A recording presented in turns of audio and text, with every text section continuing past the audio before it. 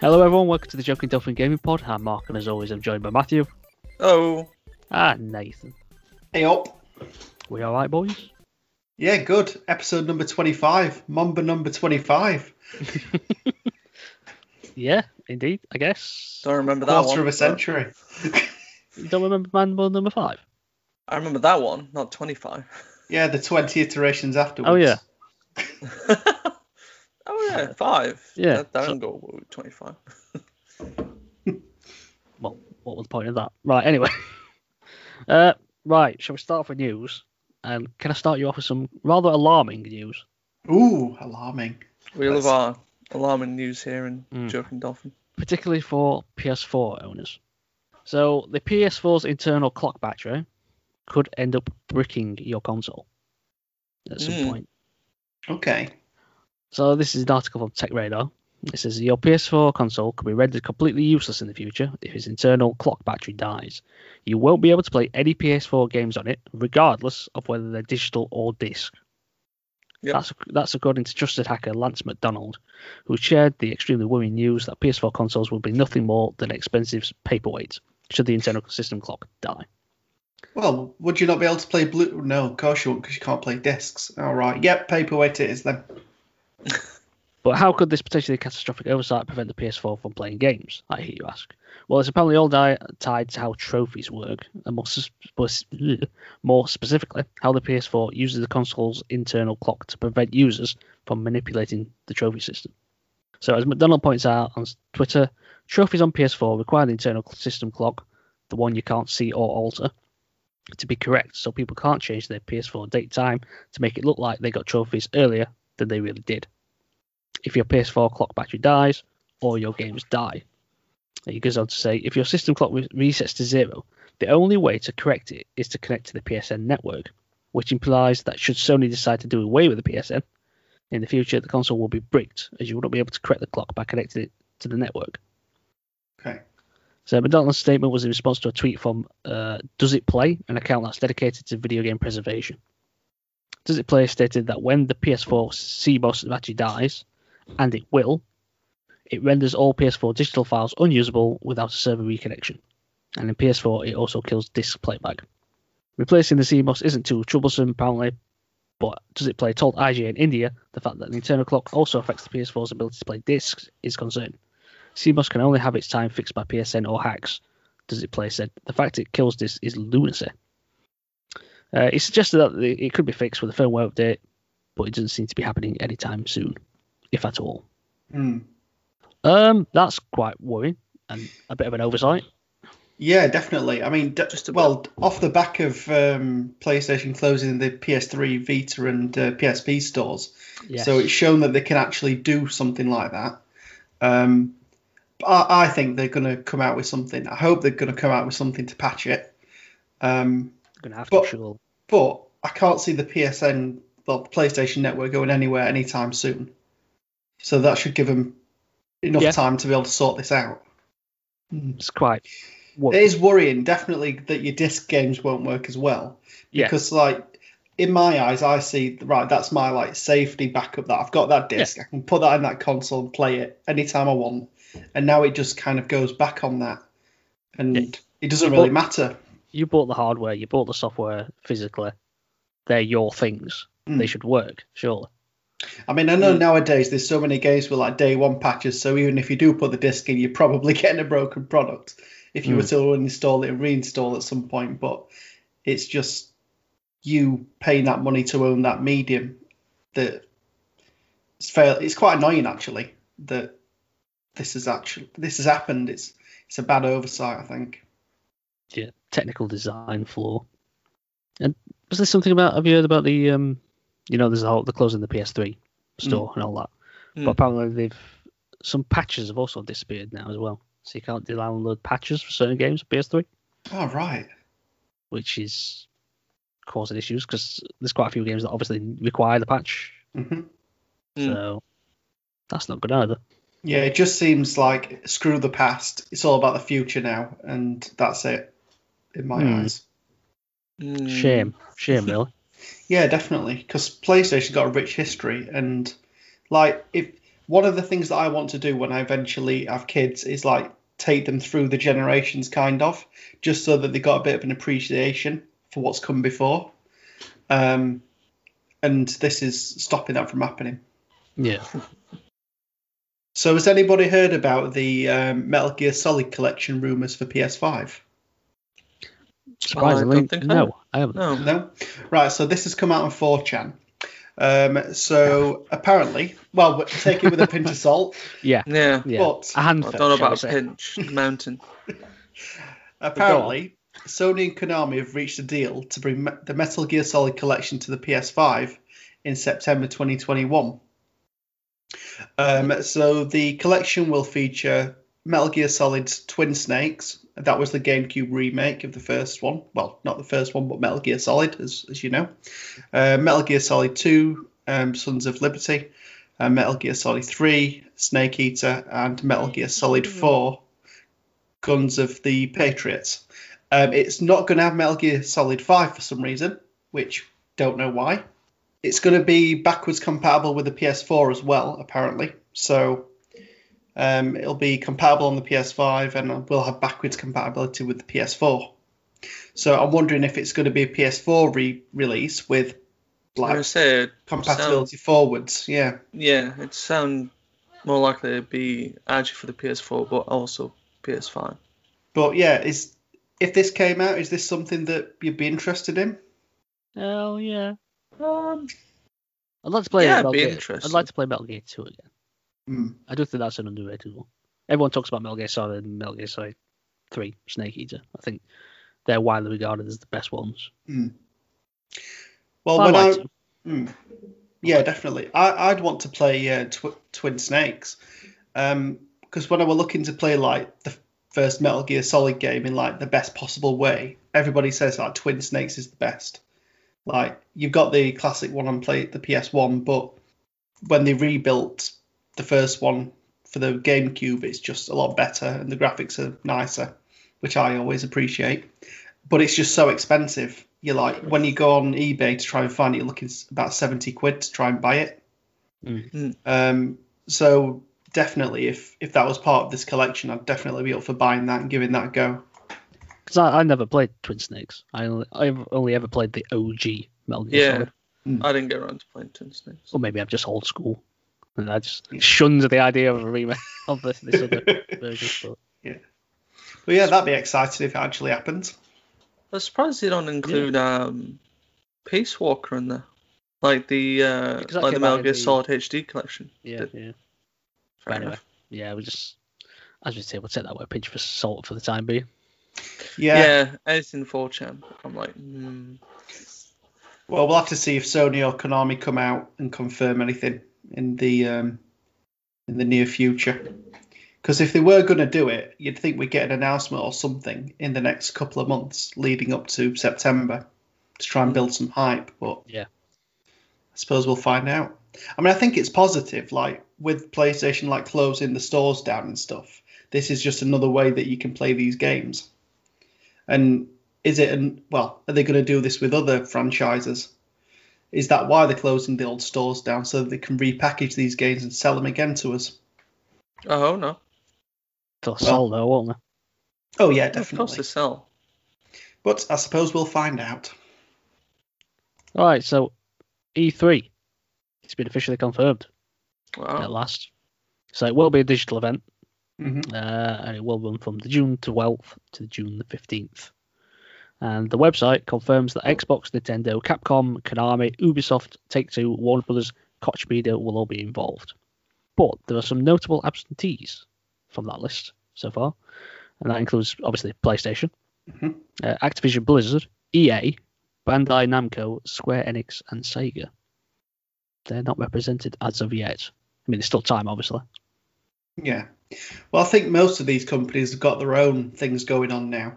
Yeah, I was kind of expecting PlayStation not to be there. Don't think PlayStation were there last year either, so it's not really news that they're not here this year, because they kind of do their own state of plays, don't they? And they want to release the information as they see fit. Yeah. Surprised about Activision, Blizzard, and EA though.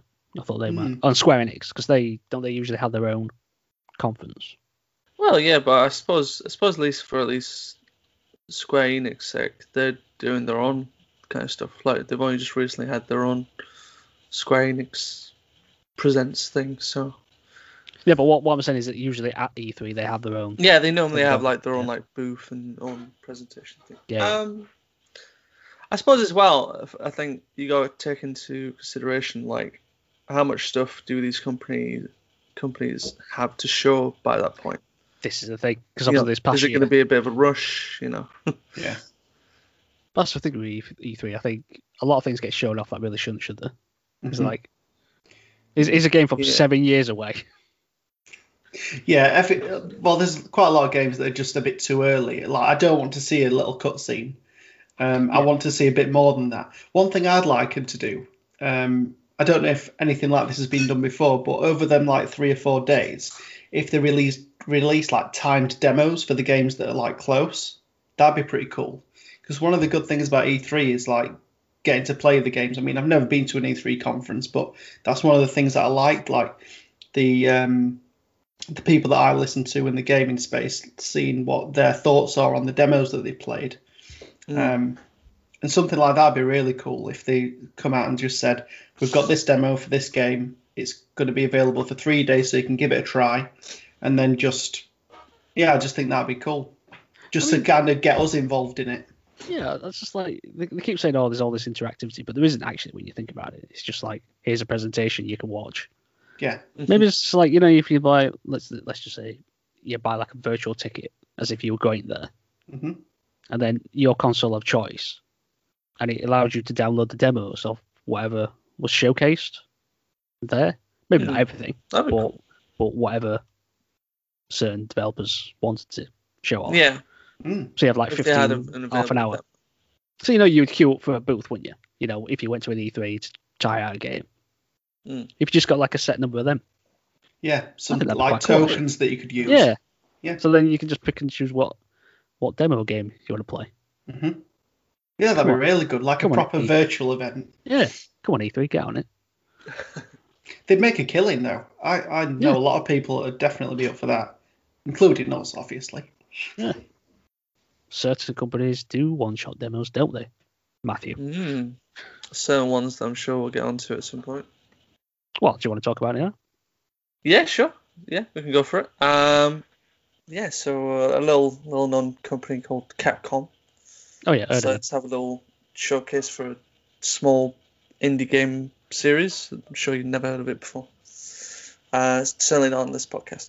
So it was another Resident Evil showcase. It's showing off a lot more of Resident Evil Village, what's going on, and what's happening with the game. So I think presentation started off with like a very quick glimpse of some old scenes, some new scenes that we've seen. I think we saw like Ethan was getting dragged through a cave by it's like Heisenberg, I think it is. A couple other new stuff, and then decided to finally get into kind of the meat of a proper trailer for it. So a lot of scenes where you start to see like the proper gameplay now, like find the werewolves or the lichens, I think they're called now. I think they're officially called lichens. And there's some interesting scenes there. There's one where it looked as though you're in some sort of, I want to say like Colosseum, but like a meeting-esque of like you're surrounded by, I think, all the heads of the families that are in there, plus a potential reveal of what we think is like the main head of all these families, the Mother Miranda character.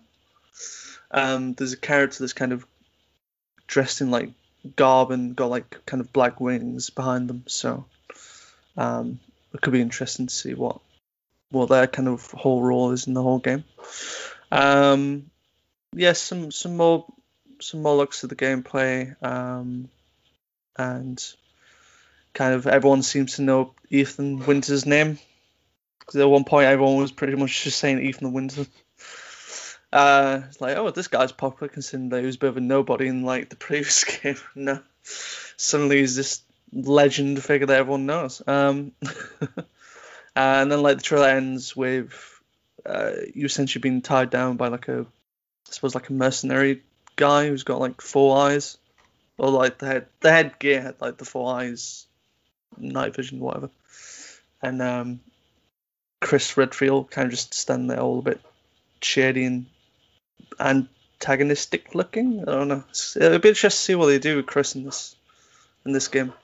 So that's the one thing they've managed to keep wraps for Village, is that like what is Chris's role in the whole thing?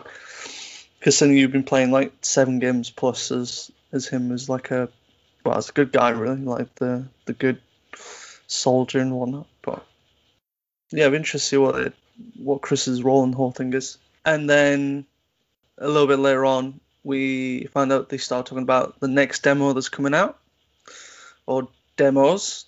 It's a bit tricky in how they present everything, but from how I kind of... Yeah, I got really confused by what they were showing off.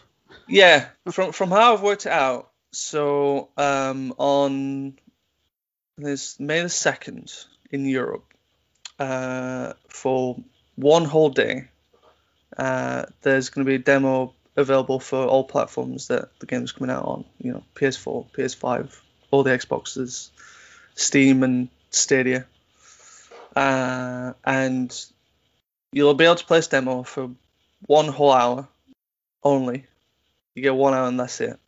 But you can explore both kind of like the castle and village areas that are going to be in the game. You can pretty much do whatever you want, according to what they were saying. But as soon as you play it for 1 hour, that's it. It's kind of...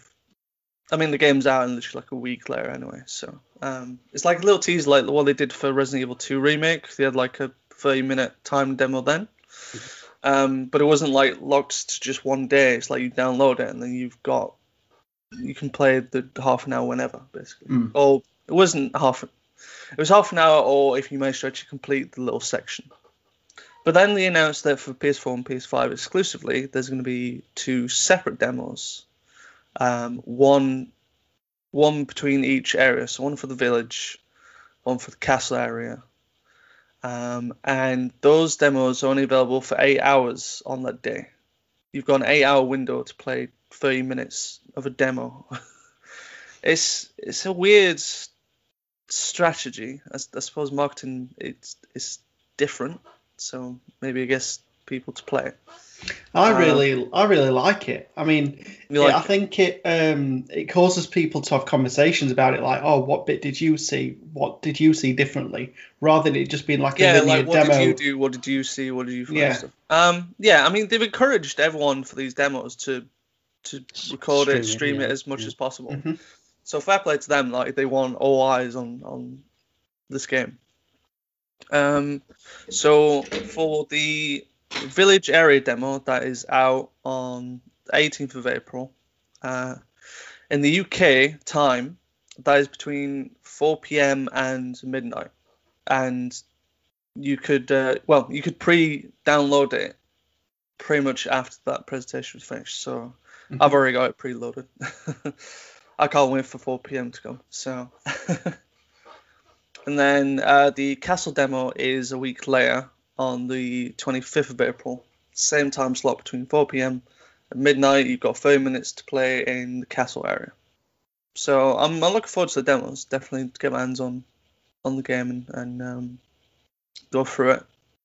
After the demo talk, they went through a new game mode that they're bringing to Resident Evil Village called the Mercenaries, which is actually an old game mode that was in Resident Evil 3 and has been in like all the numbered games in the series other than 7. So I think a lot of people will be happy that this is kind of coming back, because it's very much a kind of like a time-based survival mode where you start in an area, you've got to kill as many like X amount of enemies to move on to another area, but you've got like a time limit to do it. And I think once you complete one area, then you go into what they call like the shop, where you talk to the Duke and you can buy new weapons or you can upgrade weapons and whatnot. Then you move on to the next area. But there's stuff to do to increase that time limit. So like killing enemies in like a combo will increase the time limit. And you can also find these like golden spheres to break to add to it. There's also they've got what they call ability spheres as well. That if you break, you can pick one of 3. I think it was one of 3 abilities, and they're all different abilities to add to help you in the mode. So there's stuff like extra run speed, or blocking reduced damage permanently, or there's some like long range shots did more damage, something like that. It looks very very in depth for the mode. Certainly a lot more in depth than I think previous versions were.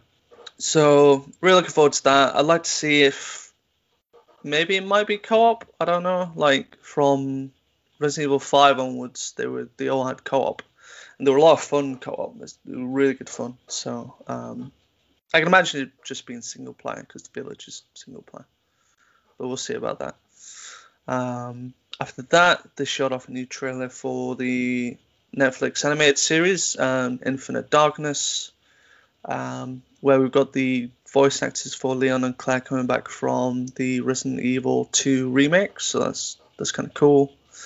They mentioned that the series is set about 2 years after Resident Evil 4, which, I mean, there's plenty of stories to be told between all the different games and stuff. I'd be interested to see where they go with this, because I think they've made a mention of the president that's in this series is the father to a character that was in Resident Evil 4, who you had to save. Ashley, I forget what her last name is. Not going to get it in this one, but Ashley anyway. So that'd be cool. I'd like to see. I think that's coming out pretty soon. It's in July, I think. June, July time.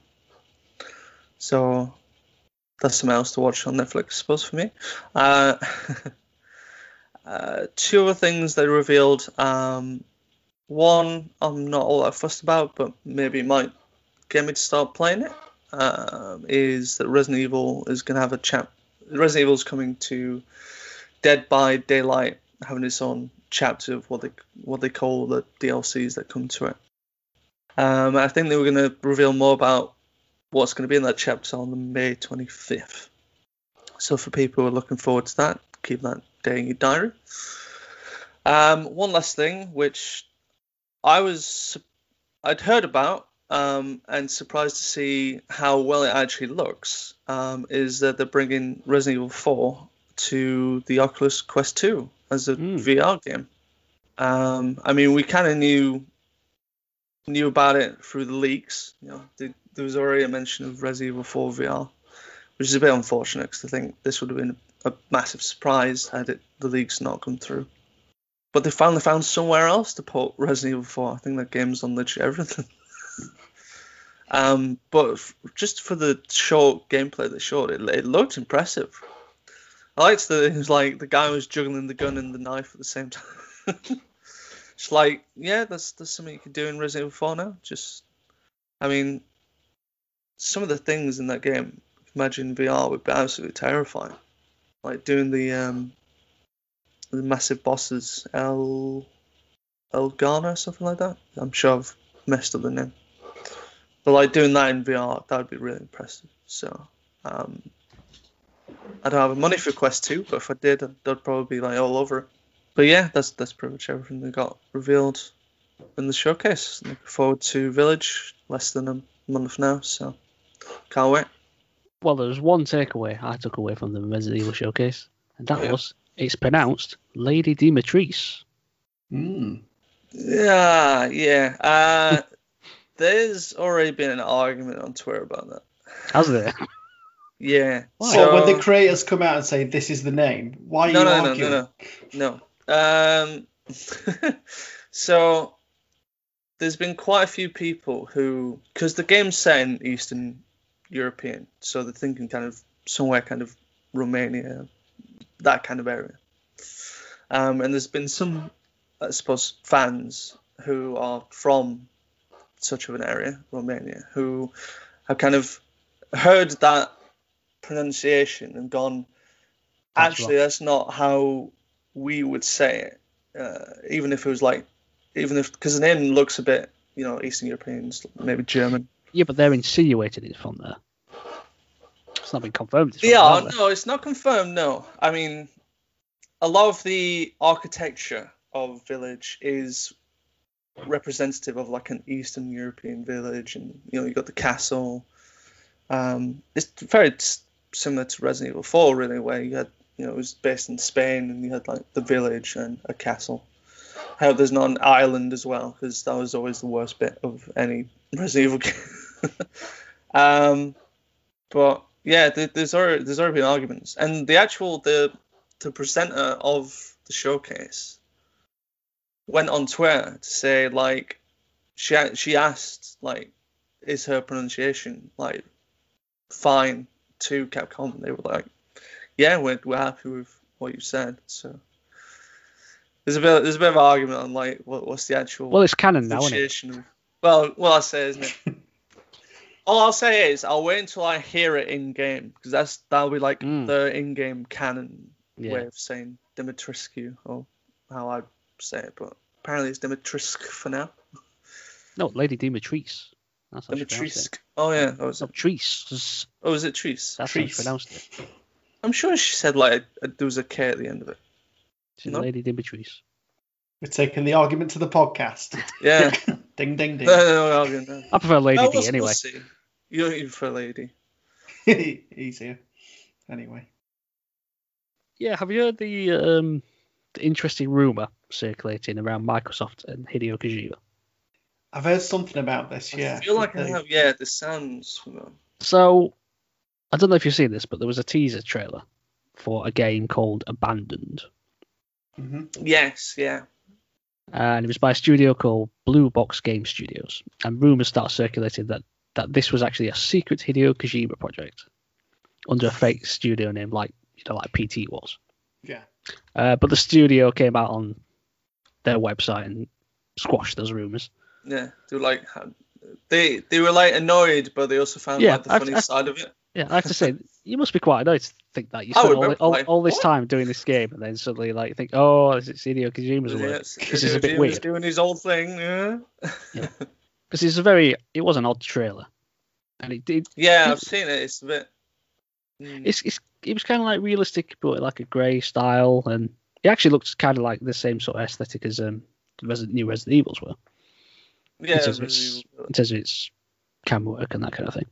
But there was a report on a website called VentureBeat by a guy called Jeff Grubb, and he had an interesting comment regarding it. And he said, the biggest piece of evidence I have that Abandoned is not a Kojima joint is that Kojima is in talks with Microsoft about publishing his next game, according to a source familiar with the matter.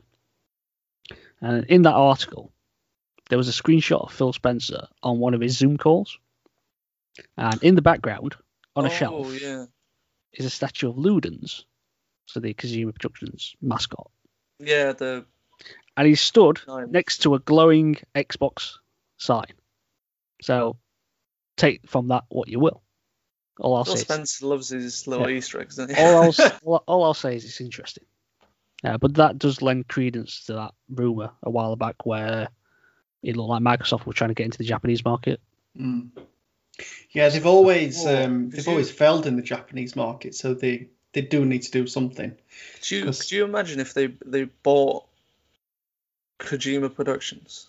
How massive of a loss that would be for Sony. Yeah, that'd be a real. First thing would be like, here's Death Stranding on Xbox Series X. Well, I was just a bit perplexed because I thought when he left Konami, he signed a deal with Sony. But he's only made one game. I thought Sony helped him with his. I don't know if he was his setup. I think it's like a deal, or if it was like a funding thing. Like, we'll fund you for this game. And you put it exclusively on PlayStation. Maybe, possible. I don't know. But that'll be interesting. Should that be true? But again, let's take that with just all. It reminds me a little bit of. Do you remember the first trailer for Phantom Pain? But it was under a different studio name. Well, this is why the rumors fly by, isn't it? Yeah, this is Kojima's fault, really. Any game that comes out now, I think it's Kojima. I don't know what I'd feel about if he moved to Microsoft. It'd feel like he was cheating on PlayStation a bit. Yeah, well, he's very much been a PlayStation boy, hasn't Yeah. When you've got like 25 years affiliation with the company. Yeah, Microsoft's got that money, hasn't it? So Yeah. Well, if he does go over to Microsoft, he'll be Hideo Kashima. he? Hey, boo, very good. boo that man. That's the pod name sorted. Ah, Anyway, speaking of cash, the most expensive video game in the world was sold Yes. recently. Yeah. So it was a sealed copy of Super Mario Brothers, and it was sold for $660,000 or £476,339, which is an absolutely insane figure. Yeah, I've got that cart downstairs, and it only cost me 12 quid. So yeah, this was organised by Heritage Auctions, and over the last few months, I've been kind of following a few of these because they've sealed Atari carts have got fairly big, and they've sold a few of them. You're going to be splashing cash? No, not for me. So they've been selling quite a few sealed Atari carts that have been selling for like tens of thousands, but nothing much to this level. So the game itself, you'd think for the price it would be a first edition, but in fact it was part of the fourth packaging variant. So if they can find a first edition one in decent condition and get it graded, then that could be, well, you're looking at maybe $1 million. I don't know. I think you'd be looking at $1 million quite easily, wouldn't you? If it was a mint condition first edition Super Mario Bros. Yeah. But this got me thinking about people that buy games, sealed games, just to grade them and like keep them in like a package. It feels a bit wrong. I mean, I can understand that some people want to speculate and buy like a low print run game, get it graded and keep it there. I mean, you probably know this, Matt, but it's big in the Pokemon card scene that if you pack something really good, you'll get it graded and then keep it. But I think it's different with cards because they're you just look at them basically. If you don't play the card game, but with a game, it's about playing it. But it does lead credence to the art side of it as well, the artwork of the box and all that kind of stuff. Yeah, I've got mixed emotions, to be honest. I mean, fair dues to anybody that can buy a Super Mario Brothers cart and get nearly £500,000 for it. Yeah. Well, just to move on from lots and lots of money, there's been a report from Bloomberg that apparently Naughty Dog is currently working on a remake of a game we've not seen for quite a while. And apparently fans have been absolutely dying for, because we've not seen it in years. Yeah. Pull me out of my misery, Matt. Come on. They are remaking The Last of Us. Yeah. Oh, I thought it was going to be something really obscure. I actually heard about this, yeah. Why? No, why are they doing this? This is a weird decision to me. Well, according to I don't know his second name, but I know it's Jason. He used to work at Kotaku, but he's at Bloomberg now. Yeah, that's the one. He's really good actually at getting like finding like the dark secrets of the gaming world somehow. He's got a pretty good reputation, but according to him, the project was initially in the hands of an unannounced new studio that was, I think, based in, I want to say San Francisco or San Antonio? San Diego. San Diego. Completely wrong sense. You are right. Off, right, yeah. But for whatever reason, for the change of mind by Sony, it was handed back to Naughty Dog to work on. I honestly don't know what to think about this. I don't need a remake of The Last of Us when you remastered it last gen. Like, why do we need this? I think everybody who wants to play it has got everything they want out of that game, though. Yeah, I'm like, if they said like, "Oh, we're remaking the first Uncharted," I'd understand it a little bit more. Because I'm like, it's a little bit older. Okay, new technology could make it look a little bit better, move a bit better and stuff. But like The Last of Us, And let's not. That remaster looked great as well. So it's just it's surely you fantastic. can't make things brilliant. that much better. It still hold up today, I 100%. mean, yeah, like okay, like compare it to The Last of Us Part 2, it's not gonna look as good, but like it runs fine, looks fine to me, plays fine. This baffles my mind because This seems like a waste of resources to me. yeah. Well, that's it. They could be working on something new, not remaking a game from 7 years Well- ago or whenever it came out. Well, apparently, Naughty Dog, before being moved on to this game, actually weren't working on anything particularly big. Like, so like the studio Sony Bend, who made Days Gone, their team have kind of been split a little bit down the middle, for I think a bit unfair reasons. But essentially, one team for theirs now is working with Naughty Dog on a multiplayer game. Whether that's the Last of Us Part 2 multiplayer game, I'm not sure. It wasn't revealed. But the second team was initially going to be working on a new Uncharted game that was going to be seen as a bit of a reboot or like a prequel to the Uncharted series. But they didn't. Apparently, the team were like, we don't want to do this. Like, if we can't make Days Gone 2, then we're not going to do this. So apparently they're working on a completely new game now.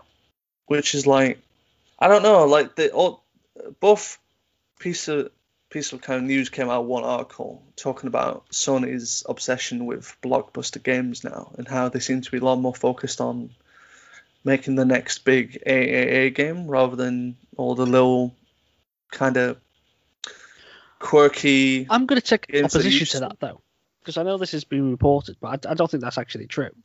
I mean, maybe in this instance they are, but they have that PlayStation Indies thing, and not only like a month ago, they released a bunch of demos for indie games and things like that.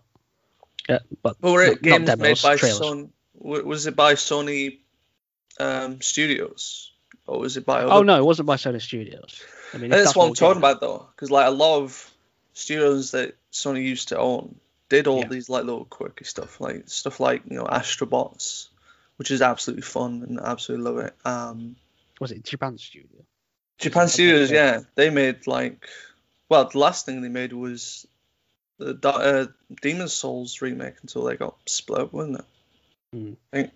But they had also these little quirky games, Wipeout as well, from their Liverpool studios before they folded them.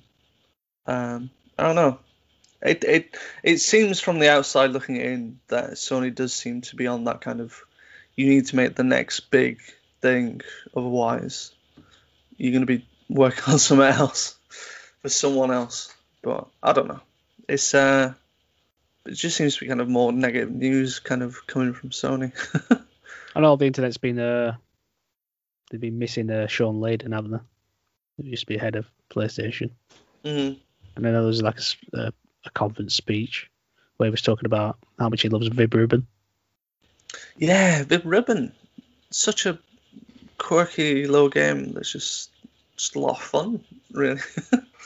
It's just weird and different. But it's like, it feels like Sony just doesn't do that anymore. Yeah, so it seems like he was a guy who got it. He understood it. Yeah, he understood think- like the And maybe that's why he ended up leaving. Because maybe he saw where it was going. Difference of opinion. Could be. Which is a shame. But is this going to allow Microsoft to swoop in there? Well, this is it. If It's all can getting start- very interesting, isn't it? All this. This is it. Like it's like Sony's focusing on America, and Microsoft's wanting to focus on Japan. Yeah. It's like, And what's nobody happening cares here? about Europe. And then No, No, we're the it's like- battleground. Everyone wants we're to the be here. usual. And then you got Nintendo in the middle, which cares about everyone.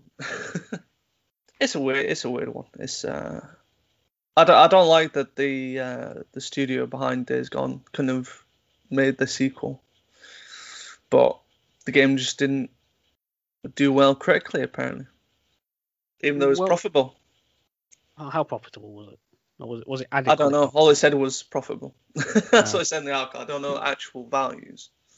I've not played it yet, so I can't say whether if it is good or not. It's mixed stuff from everyone. I think general populace kind of like it. Yeah, I think it's more positive than negative, but it's not. It's just not overwhelming, is it? It's just it's not like God of War level or Last of Us. God of War, Last of Us, Horizon, Spider-Man. Basically, I just think Sony maybe are just like looking at Metacritic and going, "Oh, it's not over 90. That's it. We're not doing it." Yeah.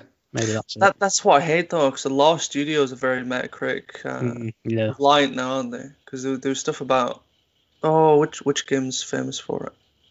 Was it Bethesda or was it someone else? Someone was like, we need to get like a 90 I think it was Bethesda. I think it was. Yeah. I think it might have been for. That's I was saying it. I'm assuming it might have been Fallout 4 actually, or it was something else. But they were like, we need to get like a 90 plus, otherwise the team didn't get their bonus. Like, how mental is that?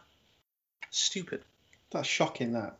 Absolutely stupid. I hate stuff like that. Just so if it's cut off point, I imagine getting 89. Oh, that'd be awful. Yeah, imagine that. Oh, we don't get a bonus because like one journalist didn't like certain things, so give it an 8 out of 10 instead of 9. Could have bumped it up over. Yeah, because the thing is, you're not always going to please everyone anyway. Well, that's it. There'll be certain people who hate these games we've mentioned. There'll be people who hate The Last of Us. I mean, there are. Well, Last of Us Part 2 was like a Marmite game, wasn't it? It's like you had people that absolutely loved it, people that absolutely hated it for what it was.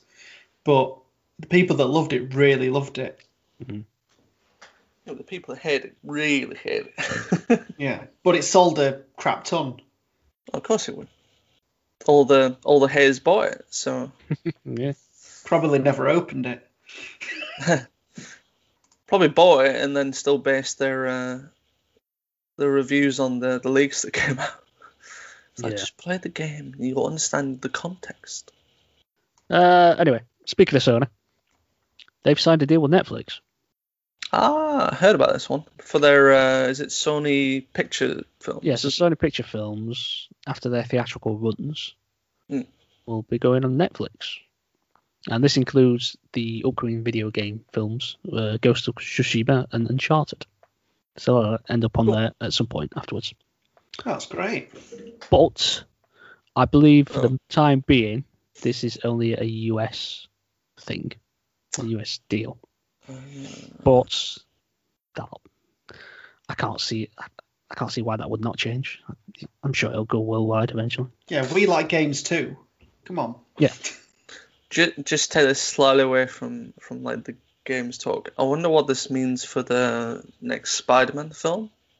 He mentioned it included that as well. So it'll be Spider-Man going on there as well. So it won't be on Disney Plus. No, because the Spider-Man films now aren't on Disney Plus, are they? The MCU ones, they're not actually on Disney Plus, are they? I'm not sure actually. I've not gone through a lot of Disney Plus. They're not on it. Oh wow! Obviously, there's only deal. So I think this will probably give them license to put them on here instead. Oh, I suppose that makes sense, doesn't it? It's expected to run for 5 years, that deal. Okay. Anybody seen the trailer for the Ubisoft TV channel? Well, online channel. I did, yes.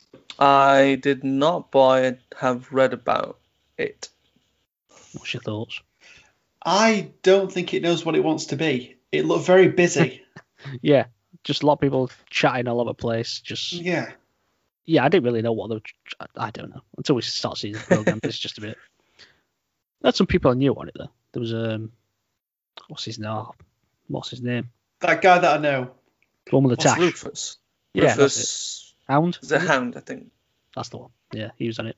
I like it. Yeah, Ellie Gibson, who was on Go 8-Bit. Don't know if you ever watched that. I think she used to be part of staff on Eurogamer as well. But yeah, a lot of people chatting about it in rooms. Yeah. Yeah, I think from what I read about it, they want to do stuff like talk shows, comedy skits, and like documentary stuff on gaming. What? Do you know what they want to try and do? They're gonna be like Little Britain, but with like gaming references. Please no. I don't want that. One thing is that this isn't just they're talking about Ubisoft stuff, are they? It's like it's Well, a I gaming... don't know. This is the thing, but surely it's going to be heavily populated with Ubisoft stuff. Yeah, I was just going to say, I think it'll be a vehicle to try and push the Ubisoft stuff. If they're pumping money into it, they're going to want that influence. Is it just be 24-hour Ubisoft adverts? But it did seem they had like a good mix, because we saw some Nintendo stuff in there as well, so it's not as if it's just going to be... Okay. Like, if it's more of like more general gaming oriented, I think it could be a good thing, as long as like the content on there is good. It's called GTV, isn't it? I'm going to presume that means gamer TV, but I'm not sure. Gaming TV? Yeah, because I've not actually looked it up. Yeah, so they're currently going to be streaming on Twitch, YouTube, Facebook, Twitter, and Instagram. So it's not actual broadcasted TV channel, but I think that would be a bad thing anyway. I don't know many people who would watch a gaming only TV channel. I suppose it depends. A lot of the content, if they had really good content on it stuff, like I could see like all the esports stuff going on there. Yeah, you can have esports competitions, documentaries, repeats of Games Master, bring back Games Master. Yeah. Yeah, which it is doing. I want to know more about the Games Master. That show that Craig Charles used to present. Oh, what was it called now? I'm sure it had cyber in it. Robot Wars. No, I'm just kidding. Just put Robot Wars on there. That's fine. Oh, what was it called there? Oh, that's gonna really irritate me. What was the one that was on Sky One? I remember there was like two. Go 8-bit on it. 2 presenters. There's two presenters. This was like years ago. I'm talking about like maybe early 2000s, I think. Where they'd have like kids would be in a little tournament as well, but like they'd do some reviews of games as well. I forgot what it was. Oh, do you know when that launches? I'm just looking on it now. I think it might have already launched. You can see some content on there. So, we had a new PS5 update on the 14th of Some of April. us did. 2 out of 3 ain't bad. Sorry, Mark. Well, there was a PS4 update actually as well. Was there? I don't know what it was though, but there was. So this update that we got for the PS5, so it now gives us the ability to keep games on USB storage. Unlucky Matt. Sorry, that cut deep. Yeah. You laugh, but I've got a 2 terabyte one set up again, so fair enough. Flub up. Shut the flip up. There we go. Yeah. So that's good. So basically, you can't run the games off the storage drive, but you can transfer them from the storage onto the console to run from. Hang on, what? You can't run them from the thing? So what they've done is you can move PS5 games onto USB storage, but obviously they're not fast enough to run them. So you can keep the game installed, but you have to delete a game on your hard drive and then move it back over. Is that what we're saying? Yep. What? Basically. That is awful. Well, it's not really, because all you have to do is create enough room for one game, and then you can mix and match at that stage. No, I want all my games available. I might just wake up and say, "Oh, I fancy playing that." Put it on. Oh, I fancy playing that. That's it. I'll put that on. You can move it. No. Off the back of that, Sony, what are you doing? They have updated the PlayStation app to allow you to manage storage from it. Oh, that's good. That's good, at least. So you can do it from like your mobile. Yeah. That's that's it. So like Mark, you could wake up, wait for your coffee to be brewed. Like, oh, I fancy a bit of that game. Like you can flip it across on your phone, and then that's it. You're done. Sorted. What about if phone battery's dead? Why did you let it die? That's poor planning on your part for not plugging it in. Yeah, clearly. No, I don't. I find it a very inconvenient thing. Yeah. I thought gaming was supposed to be better in terms of technology, and yet all I've heard is just like we're backwards on things. Well, it is. There's just not enough room to play everything. That's all. Sony, unfortunately. Yeah, so as part of this update, there's a few other bits. So PS4 and PS5 players can now share play together.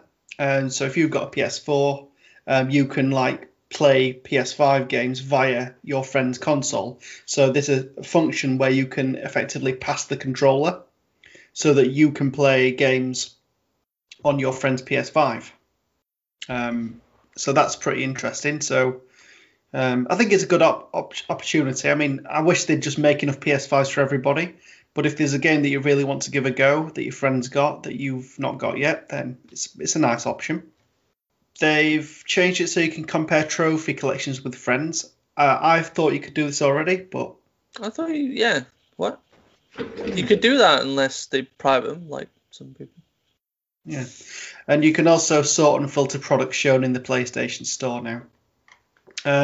Now, I still want folders though. Yeah. Where are the folders? I need my organisation. It looks odd. Well, you don't now actually because you can't put all your games on it. Well, that's anyway, it. so There's what's not fucking- enough game space. One thing that I noticed when I did the update is when I keep my television on the HDMI for the PlayStation, when I switch my TV on, it automatically switches the PlayStation on. I've not found a way that I can change that yet, and it's quite annoying because Oh, that's weird. yeah, it's also renamed the HDMI as well to PlayStation 5.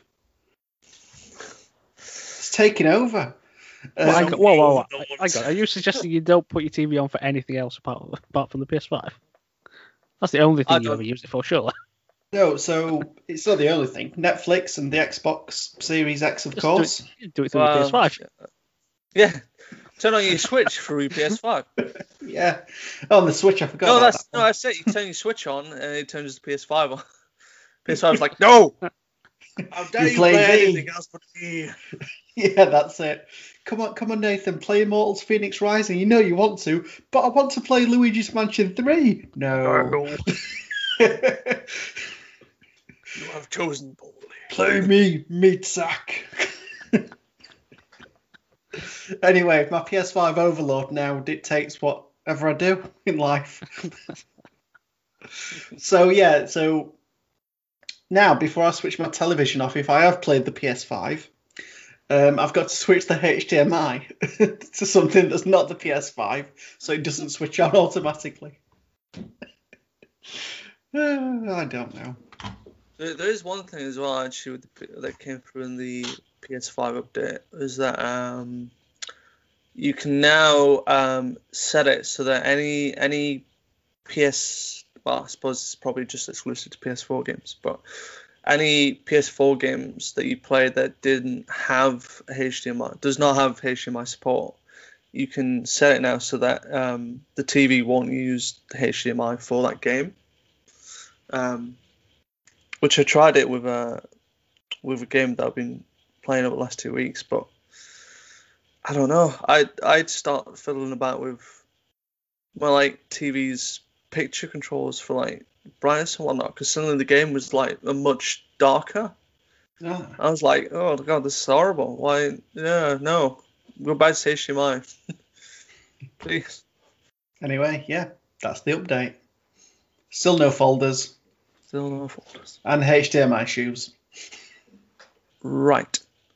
Just to swing it all the way back from Netflix, the animated series Castlevania is coming back this year on the 13th of May for its fourth and final season, which I'm a bit sad about because I absolutely loved the series so far. Although there's rumors about a potential spin-off coming from it, which would be good. I'd love to see him just continue with that world because it's absolutely bleak and terrible, and I absolutely love it. Masochist. Yeah, I'm looking forward to seeing what they'll do with the last series, and fingers crossed on that spin-off. Hopefully. So a job advert has suggested that the next BioShock game will be open world. Sounds interesting. I'm not sure what I think about that. I think I think it's safe with anything, but if you can make it good, then yeah. But I just don't want it to tarnish the other games. I think if there's enough content and they can expand the world enough and make it interesting, then it's fine. But For me, I just don't like these empty worlds where there's nothing much to do. No, Like, yeah, I agree with that. Like, I think there was arguments against stuff like what's the recent open world that was kind of empty. No Man's Sky. That were a few years ago now, but There's argument that's It's not probably not technically open open world, world. yeah. open universe. Open universe. Well- You know what, Horizon Zero Dawn. I think there are sections in that game that can be fairly empty, other than just kind of fighting dinosaurs. There's no real interaction with the world, other than the kind of the cities that are dotted around. What I've noticed though is that there's a correlation between open world games and a lack of Content. of a lot of story. I don't think they work quite as well in open world Yeah. games. I mean, Whereas- for my Yeah, no, I can agree with that. Like in the Bioshock games, obviously they're a bit more linear, Mm. and they had great stories. Well, two of them did. Which two? Actually, no. I enjoyed all three. I don't know what I'm saying, but Infinite and 2. Ouch! I'm joking. You're just kicking the first game down. I do think open world games suffer in terms of story. So Yeah, I if think this it's- new Bioshock, I'm kind of a bit worried about. Is this gonna have a half-assed story? I mean, I think it's down to taste, because personally I do like adventure, fairly linear adventure games that'll tell me a story in between probably 8 and 12 hours, and Yeah, it this just is they do it really well. I don't want to sink 50 to 100 hours into a game where I create my own character and have to venture around everywhere doing the same missions over and over again to get loot and stuff like that. How much of this is going to be a grind? Don't know. I suppose we'll find out. I actually think that's something that the kind of more recent Far Cry games have an issue with. Like, it's open world. I think there's a lot to do in it. There's loads of content and stuff, but the actual stories, I think, really suffered. Especially 3. I think once trying. Don't want to say spoilers, but once a certain character has died, that's clearly the more interesting character. The story really tanks for me, and I'm just like, it started becoming like a real struggle towards the end. I have one last piece of news. It was Nintendo having their Indie World Showcase.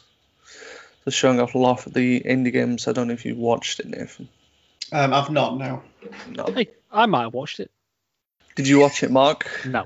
I don't think you did. I I'm not gonna go through all the games that I saw. The ones that caught my eye in the showcase was there's one that was called Road 96 that plays a bit like to me it played like a bit like a first person Telltale game where it's like it seems generally how do you say words are not my strongest suit. Or is it randomly generated? Procedurally generated. Procedurally generated is the word I'm looking for. Words. I did well in English. But it's got that kind of sense of procedurally generated different routes and story beats depending on actions that you take and stuff. Mm-hmm. So it looks like you play as like a teenage girl where each interaction you have is different through each playthrough. So like you could be talking to some boy, you end up in like a diner at one point, or something else happens and you end up like catching a ride on like a massive 4x4 wheeler with some other dude who seems either shady or nice depending on what you've done, and like different things happen at different points. It's always like different each time, which looked interesting. It's got a nice little graphic style to it as well. It's quite, I would say cartoony, but more cel shaded, I should say, which looked cool. Another one was called Ollie Ollie World, which sounds like it was a sequel from previous games called Ollie Ollie, I think. It's like a 2.5D skateboarding platformer. Yeah. But it looked really cool. Graphically, it's quite. It's got a very distinct art style as well, which looks cool. So, look forward to that. There's a new 2D side-scroller Teenage Mutant Ninja Turtle game. I've just been looking at the showcase, and everybody's waxing lyrical about this one. Yeah. Saying this is the crown jewel of this direct. Well, I think so. Yeah. Well, actually, no. Maybe the second jewel behind the crown jewel for me, at least. But it looked cool. It looks like the old arcade game, which like 4-player 2D side-scroller. Didn't we play that together? And it took us about 200 credits to get through it. Did we do it? Was it the National Video Game Museum? Yeah. Yeah. Where we had like infinite credits. So we didn't have to play for it. Yeah. We didn't have to go through all of it, but we were like, well, 3 credits, you know. Never completed the game before. It's like we probably all played it when we were kids in arcades. Like we just all died in like probably end at first level as well. Yeah. So, Ran out of money. Right, this is our one chance to get through it. Let's do it. And the last game for me that was interesting, which I think, at least in terms of like my own childhood, I absolutely want to play and get my hands on, is they're remaking The House of the Dead. Ooh. Graphically, it looks really nice. Actually, they've really like done the graphics up. It's not a remaster. They've remade it from the ground up. Everything looks exactly as you think from like the classic, but just like better. Yeah. And they've still got like the cheesy classic lines from the original game. They've kept them in just to like still keep that still kind of like a reminder of like the original game and just how absolutely weird and cheesy the dialogue was. So for me, that was like the best game out of that showcase. So. Did they show how it was going to work with the Joy-Cons?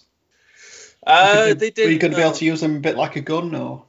I imagine they'll use like the gyroscope aiming, probably similar to like like Pokemon Let's Go. Yeah. Use the gyroscope. I imagine it'll be like that. But there was no definitive date on that one. It was just available later this year. So, but I'm absolutely looking forward to that one. Can't wait for that. That was like my childhood. Whenever I went to like with seaside holidays, like going to arcades, first thing there. Yep, House of the Dead, Time Crisis, Point Blank.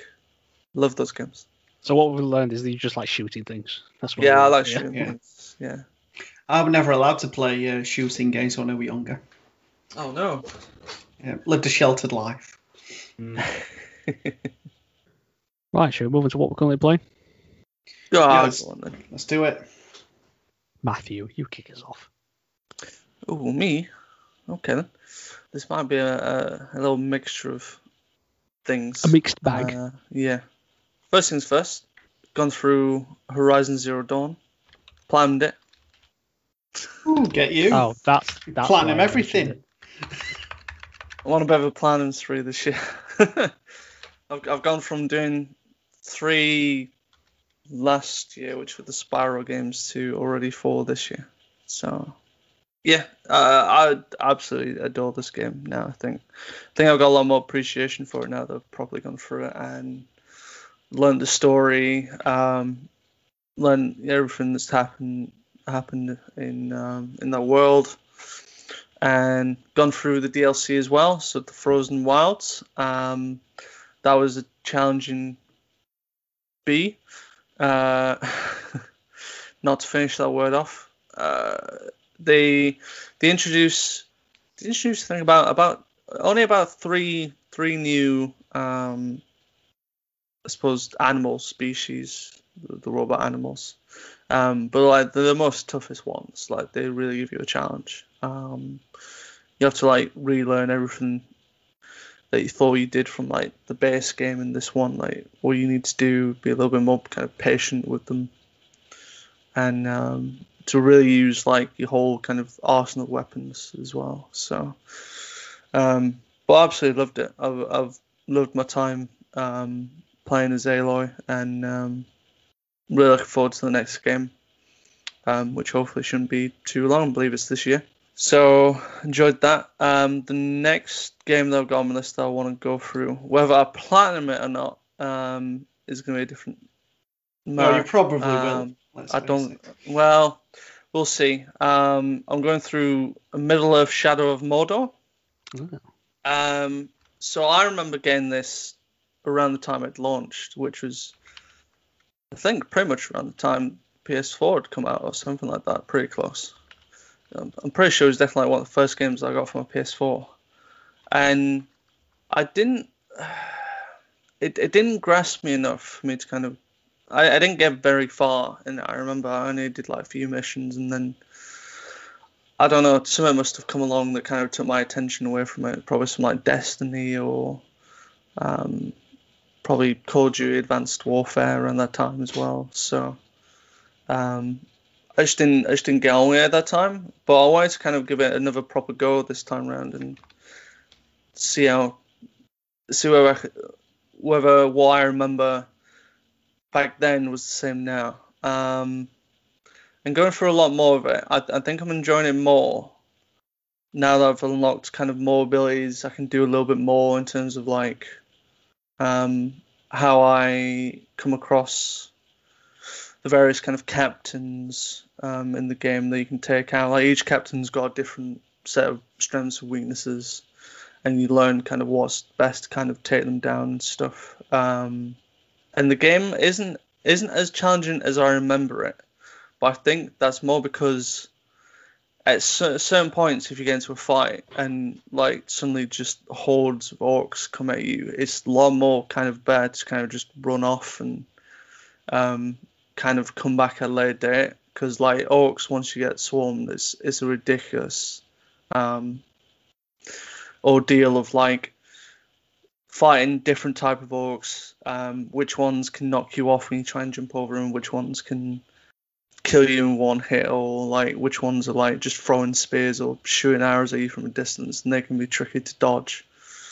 And then if Cordors, is it Cordors? Cardors, something like that, like these massive beasts that you can ride coming and getting themselves involved, then that's even worse. So I think I'm playing a little bit more smarter in this time around, but I don't know, the story's just not really grasped me. Maybe if I get through a lot more of it, I might eventually get into it. But at the moment, I'm just kind of just going along with it and just kind of going from one thing with the other without really thinking much about the story. I don't know. It's not really grasped me at all. But the reason why I say I don't know if I'll platinum it is because there's these missions where you go through them all and you can eventually upgrade.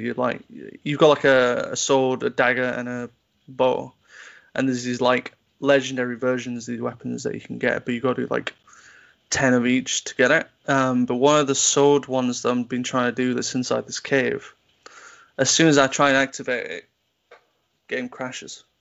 I don't know how to get around it. So if I can't do that, then automatically I can't platinum the game. So I'm getting really frustrated by that. So I'm like, there was at one point when it crashed like a second time, I was like, I don't think I'm going to play this game again. I'm just going to leave it. I just can't be bothered. But I think I'll get through the story and then I'll see if somehow that mission reacts better once I'm further on in the story. Maybe I'm at a certain point that it's just for some reason crashes all the time. But I've like uninstalled and reinstalled the game based on a forum post saying that should fix it, but it didn't. So that's a little frustrating, but I'm getting through that. Another game that I've been going through is Tennis World Tour 2.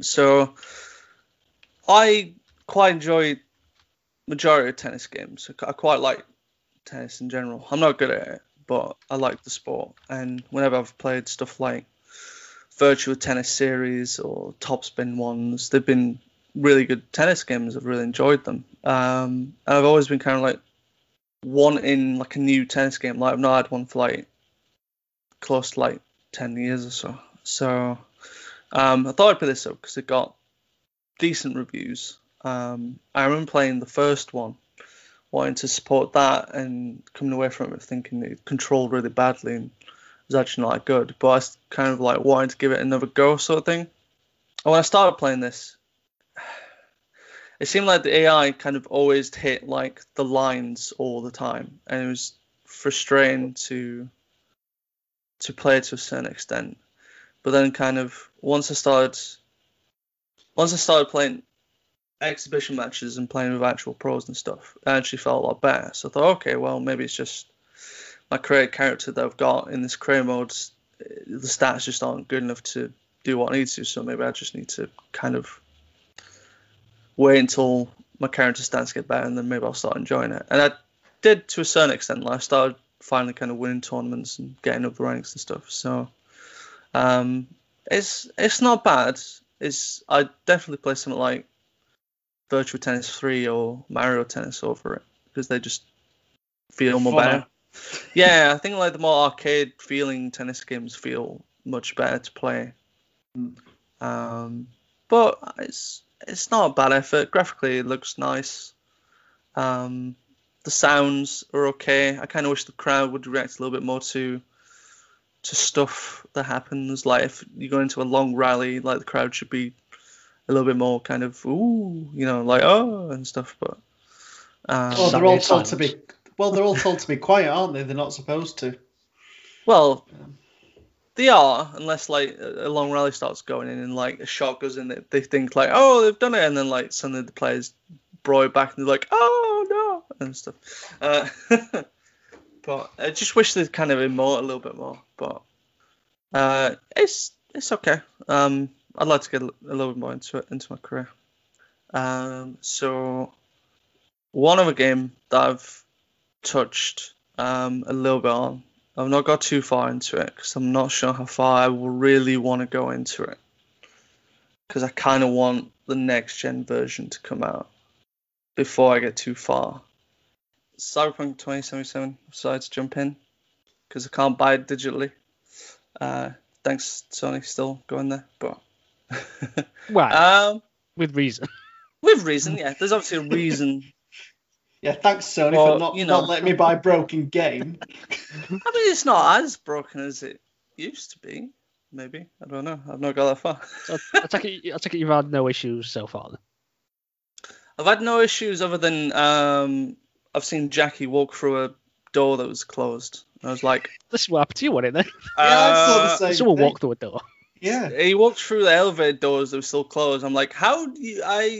Fine, okay. He's a ghost. What option did you pick to start your player? So I've gone down the Street Punk.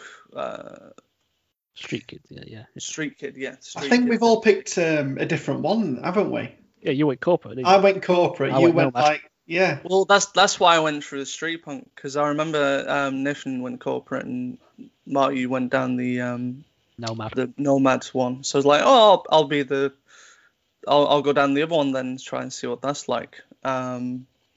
So far, I am actually enjoying it. I do like what kind of the story's kind of leading me to, kind of, and the world as well. Like the first time that I got to see Night City in kind of all of its grandeur, I was like, actually, this is pretty impressive. Like graphically, it still looks really nice. I want that next gen version though, because I'm sure it'll look just even better. Yeah. But so far, I've found it fine. The gunplay, I was talking to a friend of mine about how the guns feel, and I think we're in kind of a little bit of an agreement that like the guns feel like there's no real weight to them or real have an actual impact when you shoot.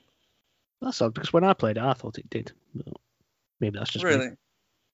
It might Although it was a like while ago, because I played it just after it launched, but I can't remember.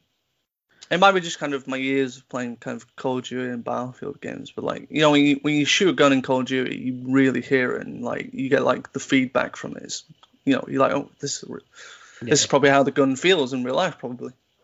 But I think it's one of the weak areas, I think, for Cyberpunk at the moment. I've not used too many guns. All I've used is like a handgun that you get at the start of the game, and I picked up an assault rifle from a dead body. Does it make much use of the haptic feedback? Not at the moment, because it's still technically the PS4 version that I'm playing. Because I'm just wondering, maybe that'll change things when I hope so. comes. I hope when they finally give the PS5 kind of update to it, like they really use I can see the game really use the haptic feedback quite a lot, like especially for like driving and stuff. Yeah. That'd be cool. But yeah, so far I thought it's all right. A little disappointed. I thought the customized options, I thought they were going to be really varied, and Yeah, it's not like massively play on. is it? Like there is a good number of options, but I was like expecting like full on cybernetics, stuff like I could like have like a cybernetic head or something, or I could do something with like the body and legs. But I think that's when you get into the game and you start picking up the upgrades, like the cybernetic upgrades, and that's when you start getting that kind of stuff. But even then, I was expecting a little bit more for like face options and stuff. But it's fine, Met a guy who's got a thing down under, so didn't get too mental with those options. But yes, it's all right. It's not too bad. I've only got about, I think, a couple of hours in, so I've not really explored everything. But I think I'll go back to it at some point. I don't know if I want to. I think, like I said, I kind of want to get to a point where I want the next gen upgrade to really explore the options. Yeah, and see how good this game is. But you never know. I might end up going through a lot of it, and then I could always just do like a second playthrough once the upgrade comes through, I suppose. Well, it might be like GTA 5, because I'm sure you guys played it on like the 360/PS3, and then you replayed it on PS4 and Xbox, so it might be the case. Could be. Some of that I think I would like to see in this game would be a third person option. Like maybe it's just I want to see my character once I start getting like new styles and stuff. Like I really want to see what it looks like, but we'll see. Yeah, I think if it were third person, to me, like with the world being the way it is, it'd feel a little bit like Crackdown. Would that be a bad thing? If it's the third one, then yeah. Never played the third one, so I thought the first two were quite nice. But... Oh yeah, Crackdown. Really enjoyed. No. Oh, he said it. Hey.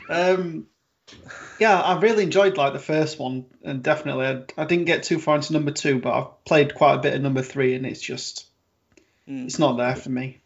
But anyway, that's true. The only thing I want to show off, and I'm going to suddenly change this segment from currently playing to currently buying / reading, is a little book that I got from I don't know if there was a Kickstarter for it, but there was like a GoFund stuff for it, and it immediately caught my eye. And you guys will recognize it as soon as I show it. Once I show it to the camera, a little book that's called Itchy Tasty. Mm-hmm. It's a book that accounts like essentially the history of development from like the first Resident Evil up to like the fourth one. So it's got a lot of like developer interviews and like stories of like the game development for all the games between those four.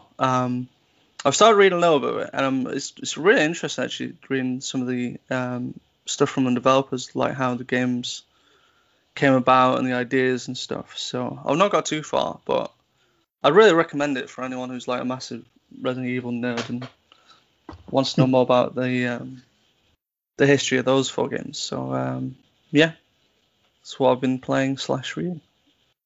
What about you, Nathan? What have you been up to? So I'm going to start with something that I think you'd probably want to talk about as well, Matt. So I recently played a demo, the Resident Evil Village demo called Medium. Why have you done that to yourself? Maiden. It's called Maiden. Maiden, is it? I thought it was Medium. Medium. I'm getting so mixed scared up with Actually, that, I forgot. I'm actually probably glad I didn't say, because I've also played that as well. Yeah. But I'll let you go for it, because I bet your experience is probably a bit different to me. Well, when I first woke up in that cell and looked around, I thought, this brickwork looks absolutely amazing. Graphically, I was absolutely blown away with how the graphics look on this demo.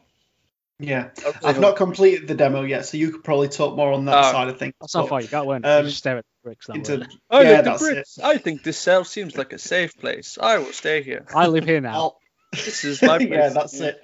It's like they can't get to me. It's all good.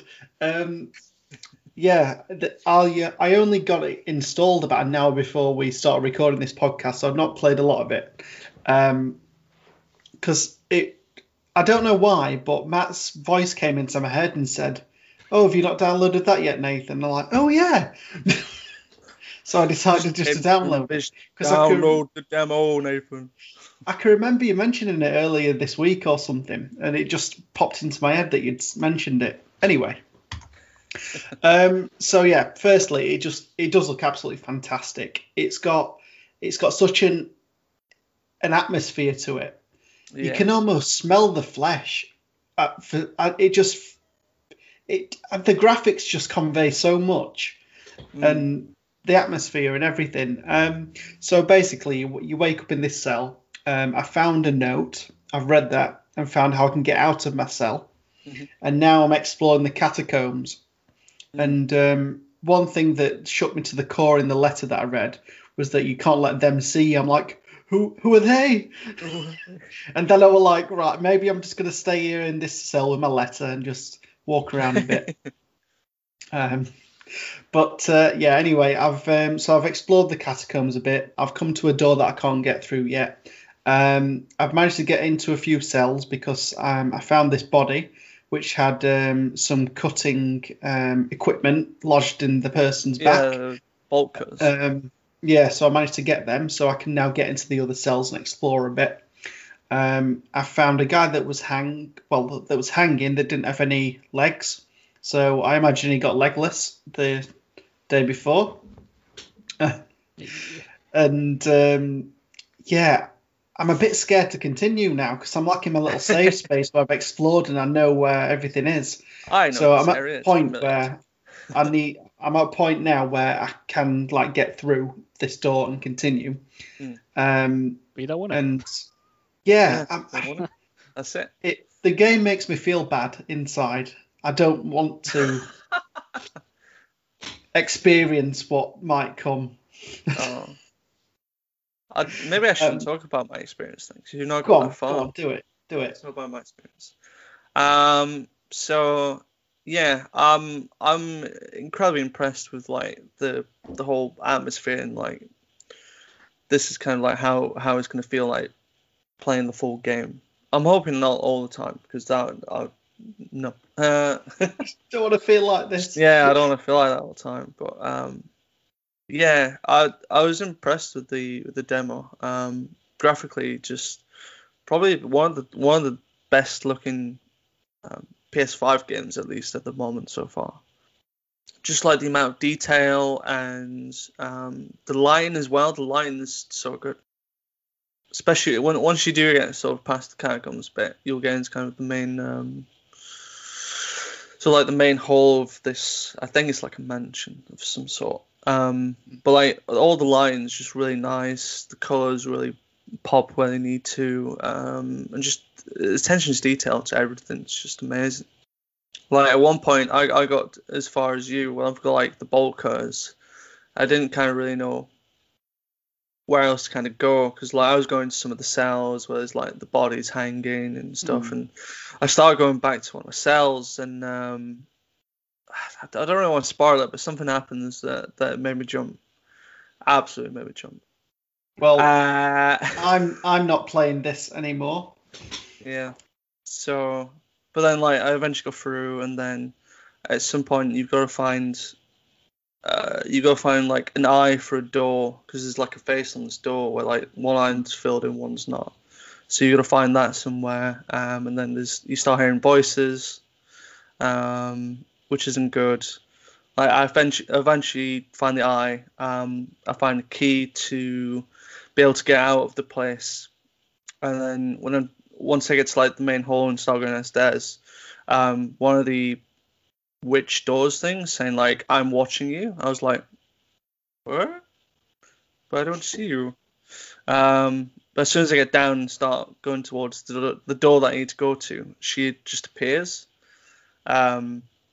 So, and you've got kind of nothing to defend yourself with. So you got to kind of like find a way to get around her through the door and then go on to unlock like the final door that you need to. And that's kind of like where the demo ends. I won't tell you how the demo ends because I think you should experience it for yourself. But I'm massively impressed with the demo and just can't wait to play the new demos that come out and then finally get my hands on the game. So not long to go now. No. Yeah. So other than that, I've been continuing to play Immortals Phoenix Rising. Still really enjoying that. So I've managed to kind of get 3 out of 4 of the gods to basically resurrect them to their full power. Because in game, this tyrant called Typhon has basically stripped the Greek gods down to like nothing basically, and you've basically got to find the gods and like get their essence in effect in order to restore them to the former glory. And then once you've restored the 4 gods, then you can go and fight Typhon. So I'm just on the 4th god now, called Hephaestus, and he's been turned into like a robot without any hands. So it's quite cool because you learn about each god individually. So, for example, with Ares, the god of war, they turned him into a chicken, and it's just weird stuff like that. And then they act like a chicken, and then you kind of learn about the gods and what they gave to humanity in terms of the Greek lore individually, which is quite interesting as you do the missions and dungeons and stuff. But yeah, so at the minute, Hephaestus was like the god that gave us like industry, and he built a lot of things. So I'm currently trying to get this kind of warehouse working at the minute.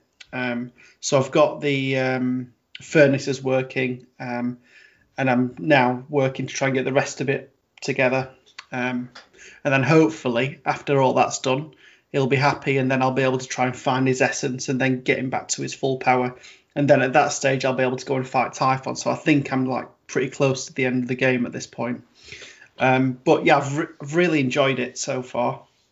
There is actually some DLC for it, and that gives it like more of like an Eastern influence.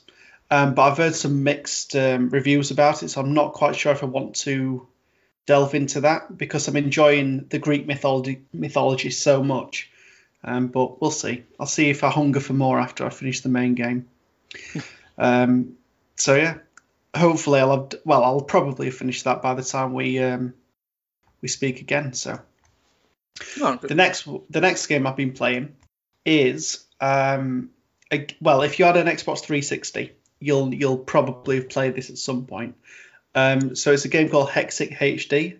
And it was the Xbox Live Arcade game that was automatically installed on your 360 when you first got it. Now, if you've never played it before, it's like it's kind of like a grid-based game where you've got to match colours together to get through levels.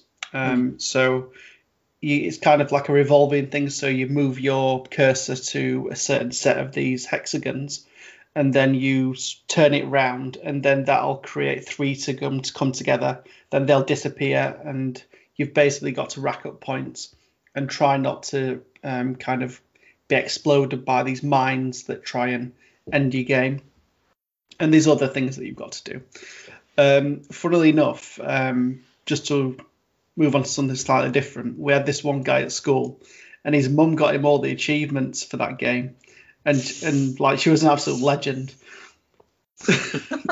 I could never do it personally.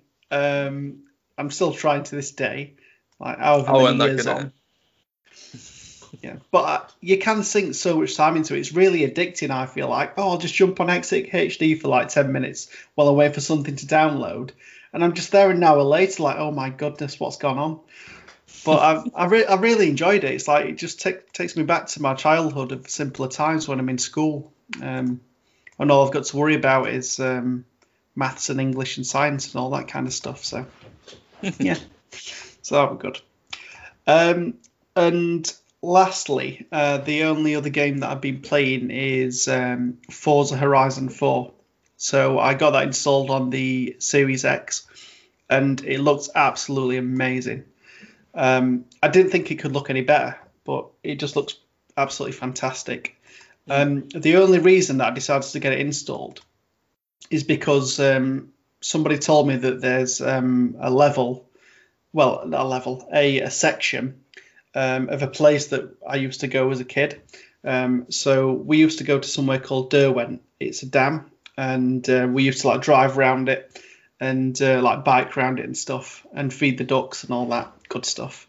And I was like, oh wow, if that's there, I've got to just go and check it out and see what it's like, to see how accurate it is. And to be fair, it does seem fairly accurate, but the shop's not in the right place. There's a lot less ducks. Oh. Well, there's no ducks at all. What? But like the dam itself is absolutely fantastic. And me being me, I drove up to the top of the dam and drove off the edge and fell into the field. But yeah, it was just great, like to just drive around it, and from there, I just got sucked into playing the game. I just like drove around and it's just so peaceful, just driving. Like in the game, you can like see other drivers, and they've got like your friends like gamer tags on there, so you think, oh, I'm going to run him off a road, stuff like that. But bar that, I was just like peacefully driving around the countrysides and just having a really good time with it. To be honest, I'm not too far into like the main story of it yet, because when I get on it, I go on it with the best intentions of like, all right, I'll play a bit of the career side of it and get that done. But I end up just driving around, looking at things. But yeah, no, it's a fantastic game. Like if I think you've got it, haven't you, Mark? Yeah, yeah. Yeah, if you've not got it installed on your Series X yet, yeah, definitely get that I've on. got it installed, but I've not played it on Series X yet.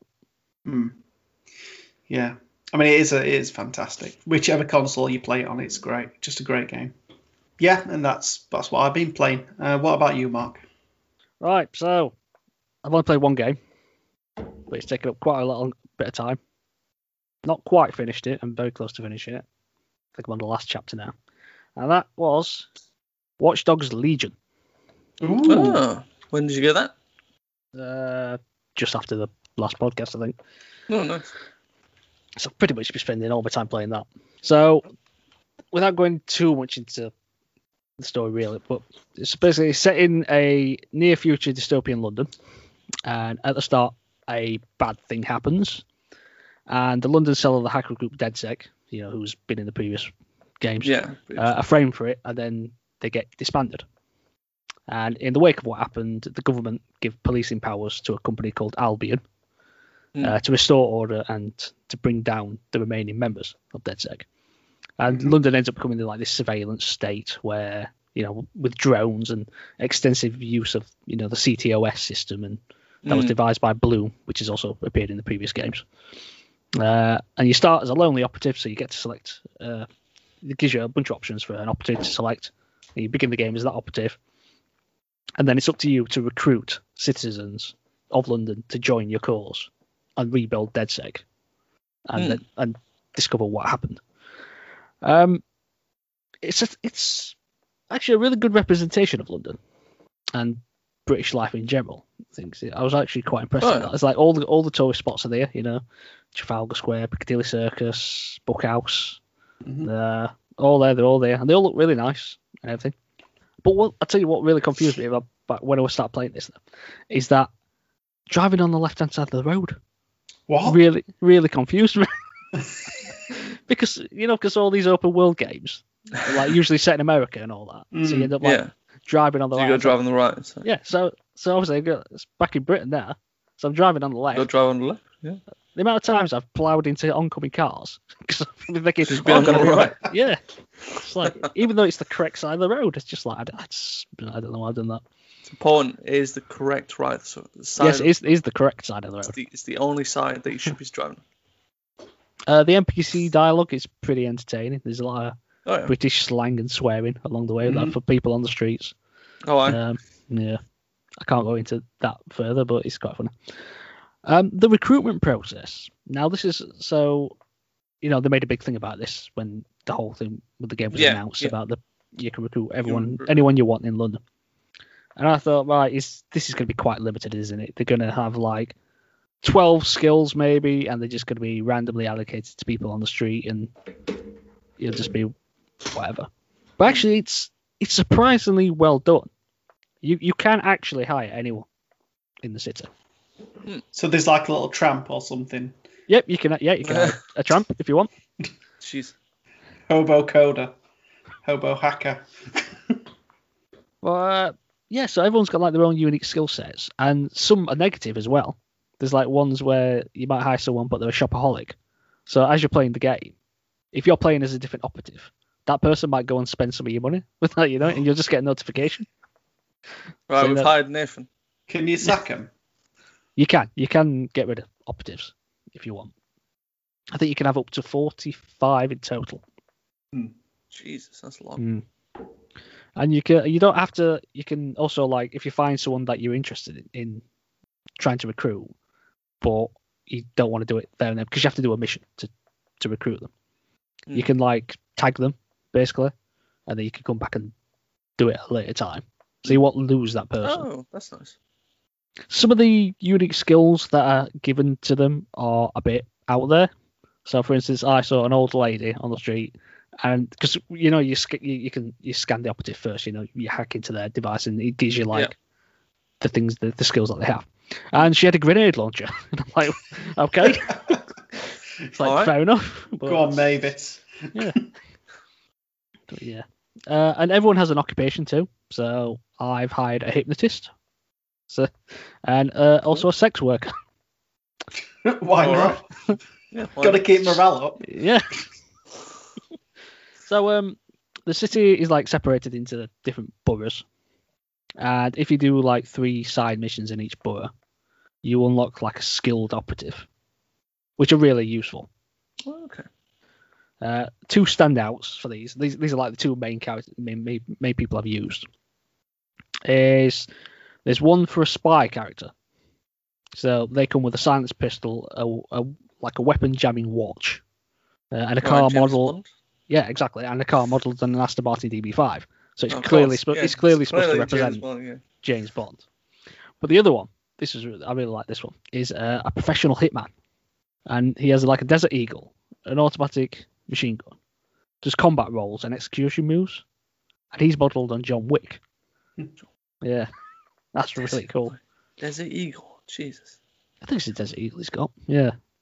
Loud as hell. Yeah, he's quite loud. He's not a stealthy boy. No, that's for the spy. Yeah. But, yeah, one's the action type, the other one's for the stealth. So that's why I've kind of used both of them. I can see. One thing, a negative I'm going to give to the game is its accents of the characters. So obviously, because you can hire anyone, I think it just like randomly allocates an accent to whoever. Okay. Just based on gender, maybe. And just like that voice does not go with that character model at all. Some of them are just really weird. Now, in other Ubisoft open world games, of course, got blank. What are they called? The other ones. Assassin's Creed. Assassin's Creed, that's the one. Yeah. In the Assassin's Creed games, you can do you got climbing and all that, so it's a lot easier to traverse the environment, isn't it? Yeah, yeah. Now, that is one thing Watch Dogs hasn't really been able to do. It's like a lot of things have been low key on the ground mostly, particularly the second game, because that was over like a wider area, generally flat. But there's a lot more verticality to this game, and it helps because you can take control of drones, the delivery drones, cargo drones. That's what they're called, and you can actually climb up on them, and then you can like ride them. Hijack them and then ride them whenever you want. So that's really good. That's cool. Because on previous games, it's been like, you have to find like the window washing thing on the side of a building to then drop down, to then get in, to then go up. And it was just a bit of a faff, really. Whereas this is just like, you switch to your construction worker, and one of their skills is you can call in a cargo drone. Get on it, up to the top, there you go, job's done. So it's a lot better that. Another negative is, well, graphically it looks nice in terms of like the city and all that, but the draw distance on vehicles is poor. They just like spawn not too far ahead of you, and they just like it's a bit like Thanos' snap. They just come in and out of existence randomly. It's like, here's a car. It's odd. It's like I was heading towards like a T junction, and like you're really not far away, and then suddenly you just see it phase into existence or just phase out of existence. It's really bizarre because you can see further down the road.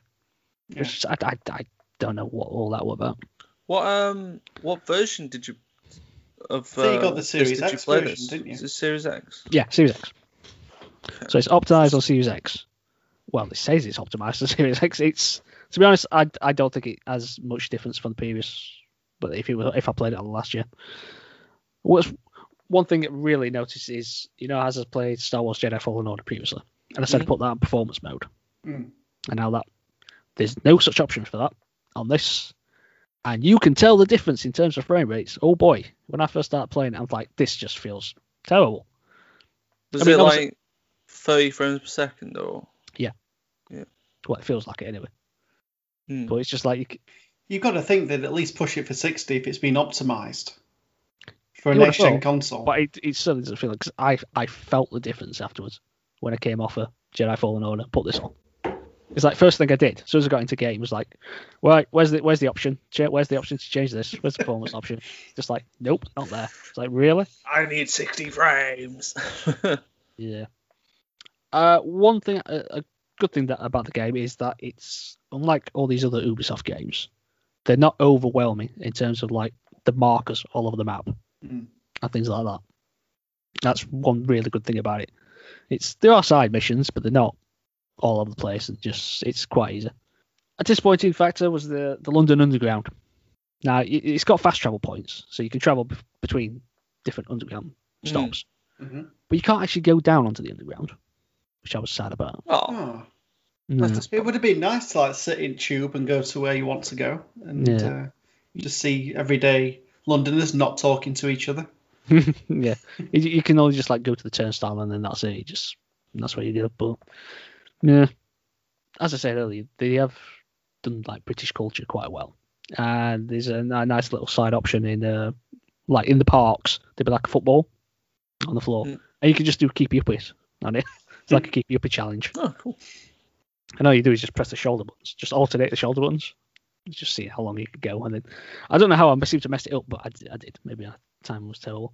But the crowning moment for me was I walked into a pub, and I kid you not, on the radio it was playing Three Lions, and I thought, really? Yeah, wow. And I thought this is I'm home.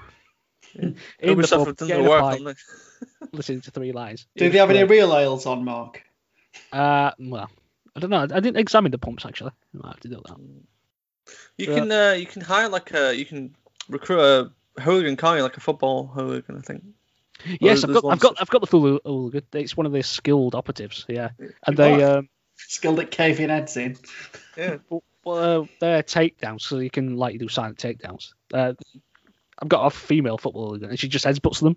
It's just like that sounds about right. Want it back, like a hooligan thing. Want it back, and then they turn around. It's just like bosh straight in the head, and then she does like a little taunt afterwards. It's quite funny. Our team's better than your team. Yeah. But as I say, I've not finished yet, but I am very close because I've kind of looked at how many chapters there are, and I'm on the final chapter, and there's like 3 missions on it, so I'm very close to finishing. But when I finish, I think I'm just going to go on a nice sightseeing tour of London, just to bring it all in. Cap it all off. Dystopian London. Yeah. Well, there's a lot of recognisable parts, but is there any football stadiums in it? Not that I've seen. Or maybe there is I've not recognised. Because, I don't think it's going to be an entire replication. It's going to be some condensed, I think. It'd be nice if it was like just flying past like Wembley Stadium. But I don't know where those areas are supposed to be off the top of my head. So I might just have a look at a map of London and see where they should be and go and investigate big areas. It's got like all the things along the Thames, really. Although I don't think it's got the Millennium Dome. I've not noticed it. Oh, that's a bit disappointing. It's got like all the big ones, the Shard and We'll say if they got like the shard. Yeah, what's that weird shaped building? Well, the gherkin. The gherkin is in it, but I'm not thinking of that one. That one that kind of curves in. I don't know what it's called. But anyway, that's I don't live in London, so. It's got the London Eye. That's there as well.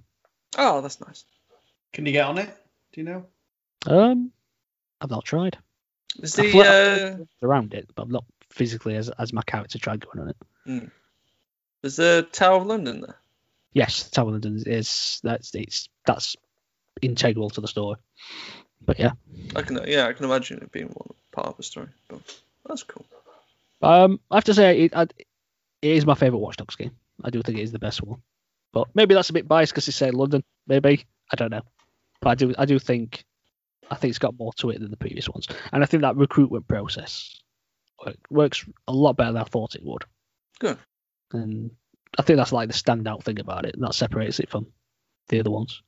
So yeah, but no, I'm really enjoying it. So I'm hoping maybe later tonight I'll be able to finish that. Yeah. Good. Really good. Okay. Shall we move on to the Video Game Hall of Fame? Shall we? Yes. So this is where we take an in-depth look at a game of high quality or historical importance and induct it into our pantheon of games we feel deserve special recognition. Our inductee this episode was released in 1998 for the N64, developed and published by Nintendo. It's The Legend of Zelda: Ocarina of Time. That's the one. It's my choice. So why was it your choice? What is it about this game then? It's just something about this game in my childhood that I just absolutely loved. Just kind of the amount of stuff that you could do in it, and obviously being kind of one of the first kind of major 3D games of its time. I think it just kind of nailed 3D quite well for what it did, and really added a lot to the series that like I thought they wouldn't be able to reach kind of since A Link to the Past. It just kind of brought that world of Hyrule to life in a way that no other game had done previously. And yeah, just like it's just a fun little game to play as well. Like the controls at the time with Spawn. I loved the Z targeting against enemies and being able to have more ways of combining them and stuff. So like being able to, parry and flip away from attacks and stuff, and then having a normal jab with the sword or a swing, or being able to have a jumping attack that does more damage. There's just a lot that in this game that just felt they nailed it in 1998 that I think child me just loved. What's the story about? The story. So the story kind of starts off with there being some sort of curse that has kind of hit the land of Hyrule, and it's kind of first targeted.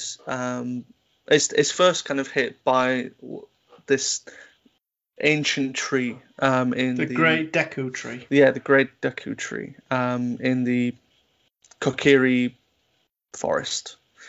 So as it kind of starts, the tree asks a little fairy creature called Navi to fetch I suppose kind of like the chosen child, I suppose, or the child that doesn't fit in with the Kokiris because he's not actually a Kokiri for one reason or another. So you play as this character, this boy called, well, traditionally called whatever Link. you want. Yeah. Traditionally it's called Link, but you can technically call him whatever you want. Call him Poo Poo Face or something, I don't know. It makes the text stuff kind of interesting. So at first you need to find a sword, which is like hidden in this kind of maze stuff. You find the sword, then you need a shield because you need to prove to I forgot what it's called. It's like other kid who's like protecting the way in, like you can't get past him. I'm just going to interject here. That kid's so annoying. Because he's like cussing you out. He basically Yeah, when you go he's to him, he like, says, "You "Oh, you ain't need one a of sword and us." shield. You've not even got a fairy. Like, look, have you seen Navi behind me? Yeah, She's like you right start off there." as being like everyone that's born in this forest gets their own fairy, but like you've come in kind of the outside, you don't get a fairy, and suddenly the Great Deku Tree gives you a fairy. So now he's like all jealous and stuff. And, oh well, you've not got sword and shield, you need to get them. So you get your sword, you get enough rupees to buy a shield. Once you got them, you finally get up to and you speak to the Great Deku Tree, who's saying, curses has been put upon him. You need to lift this curse from him and get the sacred stone of the Kakiris. The Kakuris Emerald. Yeah. That's it. Glad you're here, Nathan. Because I'm going off this on memory. So you go inside the Great Deku Tree, you find that a lot of enemies have spawned, and this is where I will initially admit that as a child of at least kind of a 9-10, this is probably where I actually stopped playing this game. It isn't until I come back to it 14, when I'm 14, 15. And I'm brave enough to go through this initial part, because you go through most of the Great Deku Tree dungeon, and there's certain enemies in there that child me does not like, and adult me is still a bit skittish about. Called Skulltulas, who are, how best to describe them? It'd be if a tarantula started wearing a human skull on them. Oh Lord, sounds terrifying. Yeah. And like, I mean, graphically, they look kind of funny now, looking back at them. But like, as a child, me with the imagination that I had at that time, I was like, Jesus Christ, I'm not going any further than this. This is terrifying. I don't want to play this anymore. But they've got there's not a lot of them actually in the dungeon, but they're enough that like they're a bit of an annoyance.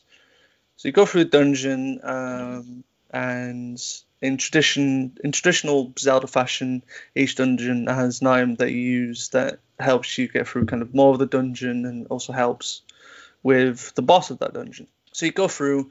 The boss is Goma, who is like a Queen Goma. Sorry, she's like the Queen Arachnids in the game, and the best way to defeat her is so she's crawling along the ceiling, you hear her in the eye, she falls, she gets confused, you hear her more times in the eye with your sword. Eventually you defeat her, you get the emeralds, Kokiri's emerald. But then you come out of the Great Deku Tree and he tells you need to meet with the princess in the Hyrule Castle. At which point then he ends up kind of freezing, like the curse, like you lift the curse boost too late, he ends up like freezing or something. I'm not sure what the actual effect is, but he essentially dies. So you got to leave the forest. Before you leave the forest, you meet up with a character called Saria. I think that's how you pronounce her name. And she gives you this ocarina as like a child gift. She wants you to have it. It'll help you. How you don't find out until later on, but it's a bit of a weird thing. I'm singing my song through it. That's a bit weird, but fair enough. And then you get into the Hyrule Forest, not Hyrule Forest, so Hyrule, I suppose, land. Or it's just called Hyrule, but it's like this massive kind of, I suppose, this is like the hub world that connects you to everywhere in the game. And like this is the point where it's like, wow, this game really opens up and has this massive world, which is pretty cool. And then this annoying owl comes in and tells you to do stuff, and it appears throughout the entire game, telling you what you need to do. And if you try and skip through what he says a lot, and at some point he'll ask you, "Did you get all that?" And for some reason, the default option is always on no, out of yes and no. So if you're skipping through real quick, and then you click no, he'll go through everything that he's just said again. It's like, damn it. Yeah, plus the text goes so slowly in the game. You can't skip it, so you're like, oh no, not this again. Yeah, it's just like, why? You will read it. Why is default on no? It should be yes. I understand everything. Stop it. So you go through Hyrule. You make your way to the castle.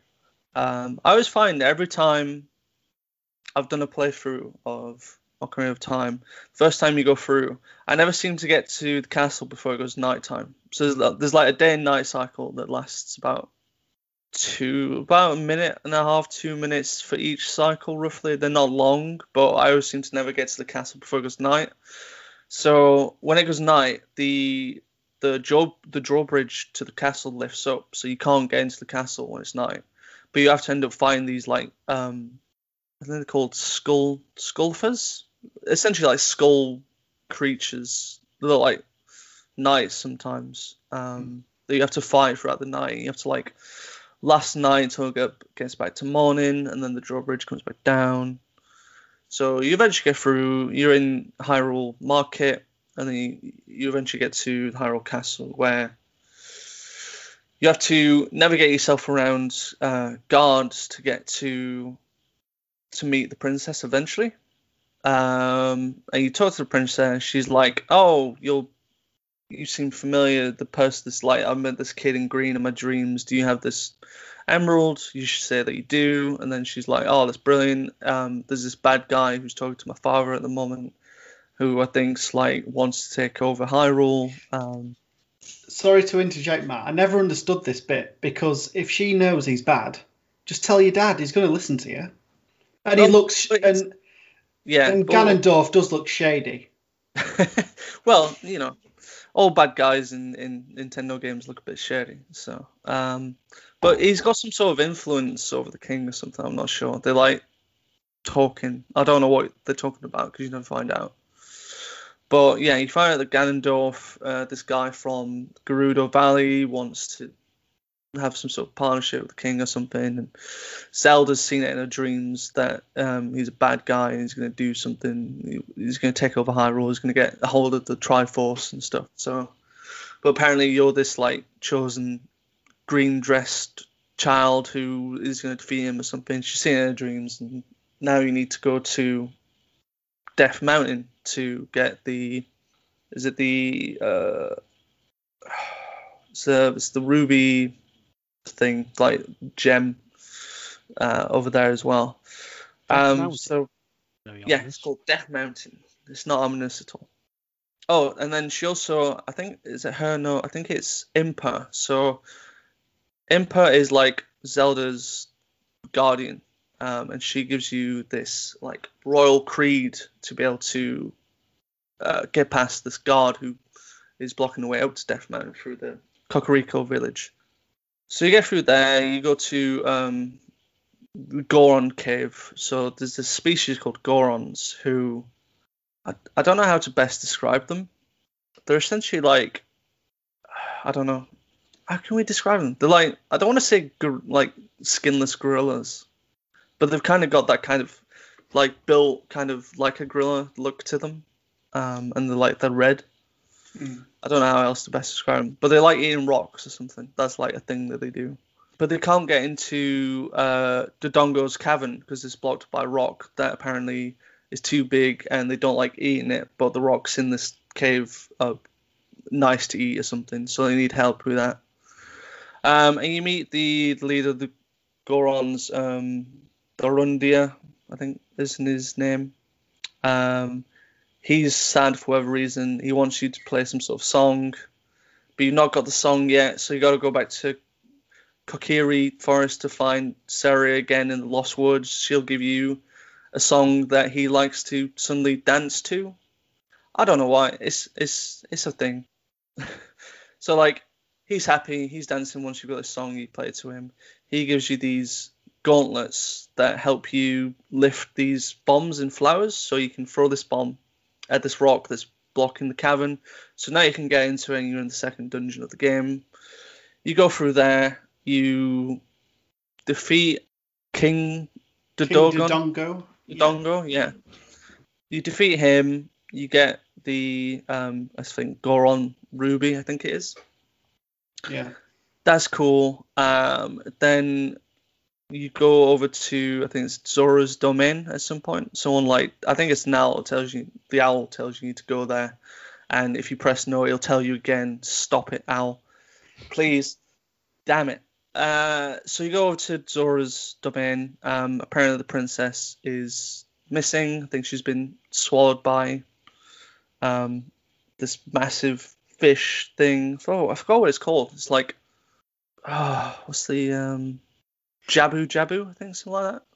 She's been swallowed up by Jabu Jabu, and the King Zora needs your help with it. So you got to do something for him. I think you got to have like a letter for him as well to be able to go through, like Zora's like agreement or something like that. I don't know what the actual letter's called, but it's proof that you're gonna be helping the Zoras or something. So you go through, you go into this belly of Jabu Jabu. You find Princess Ruto, who's a bit rude to you at the start. Like you have to like pick her up and carry her all around this dungeon, which is absolutely annoying. But then you end up fighting the boss there. I forgot what the boss is. Was it Baronade? The like the jellyfish one, where you've got to basically get it to like release its tentacles, then you can attack it. Yeah, so you end up getting like the boomerang in this dungeon, and I think you use it to hit all the tentacles because I think it drops, and then you end up getting a chance to stab it. So you kill him, and you get I think it's Zora's Sapphire, I think, something like that. So now you've got the 3 like jewels to be able to get into what's called Temple of Time, which is like a side off from the Hyru's Market. So you go in there, you unlock the Temple of Time, and you end up. No, sorry, I'm missing a bit. So before you go there, you're making your way to Hyrule Castle, and this is where you find that Zelda's kind of dream comes true. Like her and Impa on a horse, kind of riding away from Hyrule, and she's been chased by Ganondorf. But before they ride off, Zelda throws an ocarina into the kind of the moat before leaving. Ganondorf kind of runs you over with his horse, or almost runs you over. Sorry, he like knocks you over and thinks you're just a little thing and you're not worth his time. Well, he attacks you, doesn't he? He like shoots some lightning or something at you, and then you're effectively like knocks you out. Yeah. So then when you come back to, you go in the moat, you find that she's thrown in this ocarina it's called Ocarina of Time. What difference this is compared to a normal ocarina, I'm not sure. Apparently it's a little bit more powerful. It's been passed down to generations of the Hyrule royal family. So you do that, then you go to the Temple of Time, and you unlock the sacred door that has the Master Sword behind it. But when you go in and lift the Master Sword, I think you get locked in, and the Triforce, this like 3 triangle piece of power, gets split at some point, I think. So like Ganondorf manages to get the power piece, like Triforce of Power. The Triforce of Wisdom ends up with someone. You're not sure at that point. It's gone to someone. And then you end up with the Triforce of Courage, but it's not, for some reason, it's not active with you at that point. It's like dormant. So you pick up the Master Sword, you pick it up, and suddenly 7 years go by where you're now playing as like a teenage adult Link, or Poo Poo Face, if you'd called him that at that point. And you end up, I think we established that's what you've called him. Yeah, we called him. That's what you called him. So at this point, you are greeted by a character called Sheik, sort of like a guardian of the sages or something. Something like that. Yeah, she's a bit ninja-ish, kind of in like ninja garb. He's hiding his face. Although it looks very reminiscent that it's also a female, but you're not sure who it is at this point. But did you assume the gender?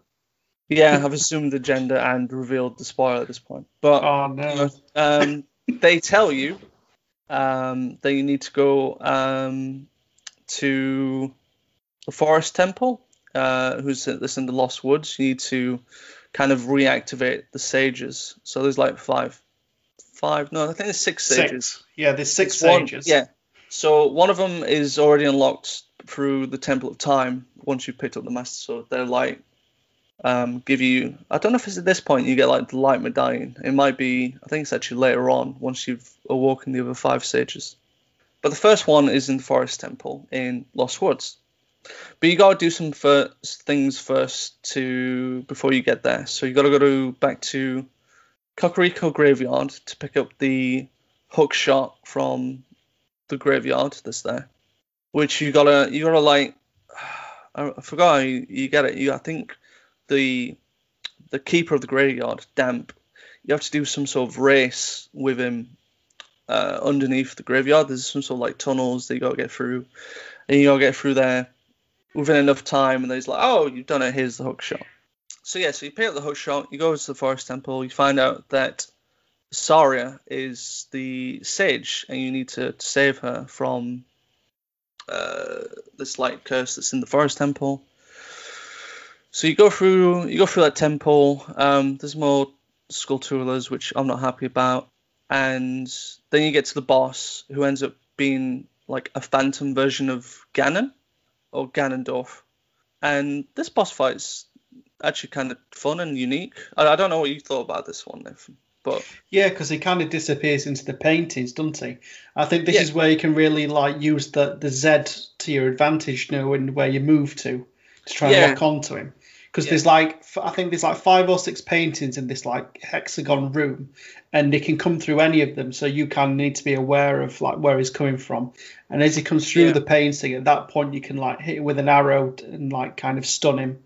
And you've just got to do that a few times before you can finish him off. Yeah, so like you end up getting like the bow and arrow in this dungeon, and you'll see him like coming through these like paintings where it's like the painting itself is like a pathway of something, so you can see when he's kind of trotting through on his horse, and you hit him enough times with the bow and arrows that then you start playing like a game of lightning ball tennis with him, where like he fires this ball of lightning towards you, and you've got to deflect it back with your Master Sword, and you can end up just playing like a game of tennis with him eventually. It does take too long. Like I know they've got to make it like a little bit more difficult, but I found this each time we fight Ganon, you've got to do pretty much that, and it does get boring because I think there's just too much back and forth in that like exchange.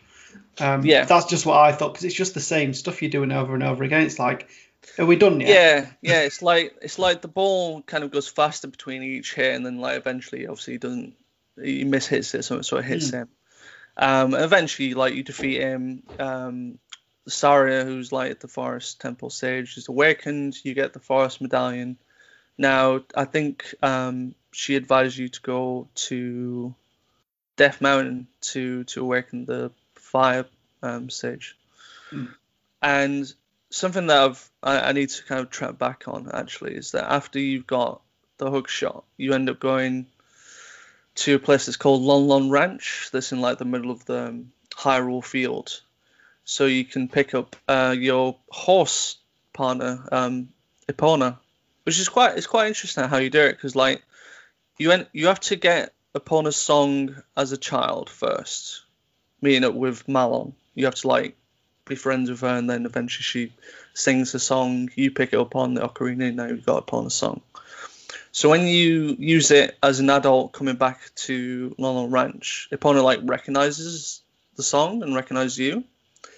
And then like I don't think it's the owner of the ranch. I think it was like the co-partner who takes over the ranch as like the 7 years has gone past. Is like, oh, I'll challenge you to a race. You can't beat me. So like you race him. I think you got to race him once or twice or something.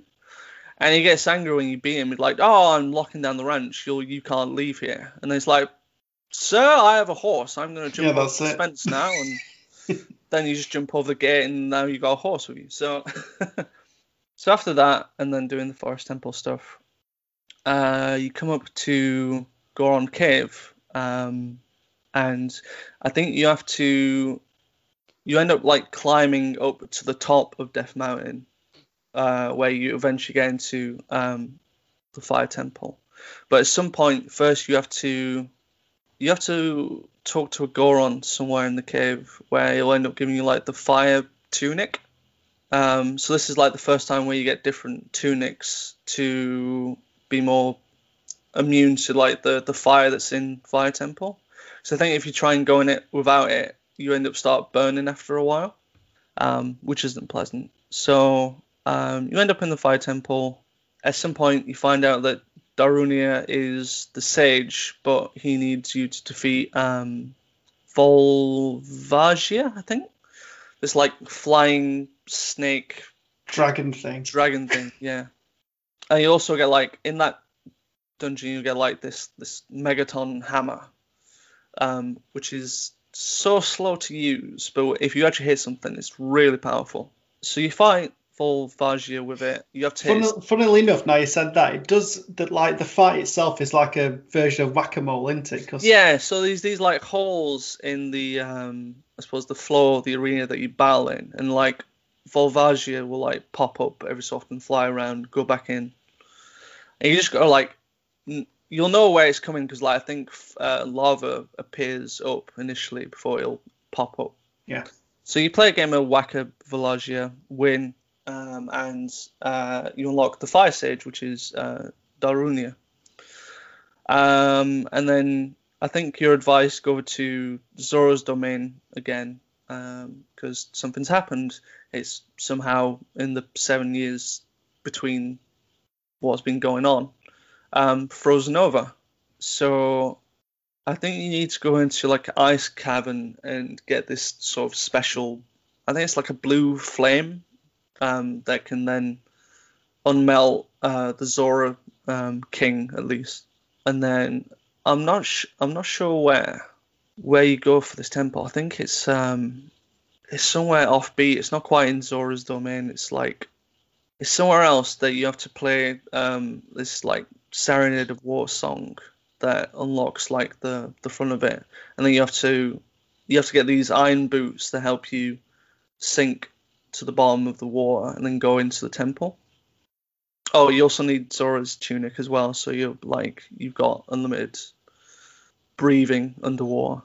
How a tunic does that, I'm not sure. But so you go into the water temple, and it's the worst temple in any. This is the one that I hated the most as well. It's such a confusing.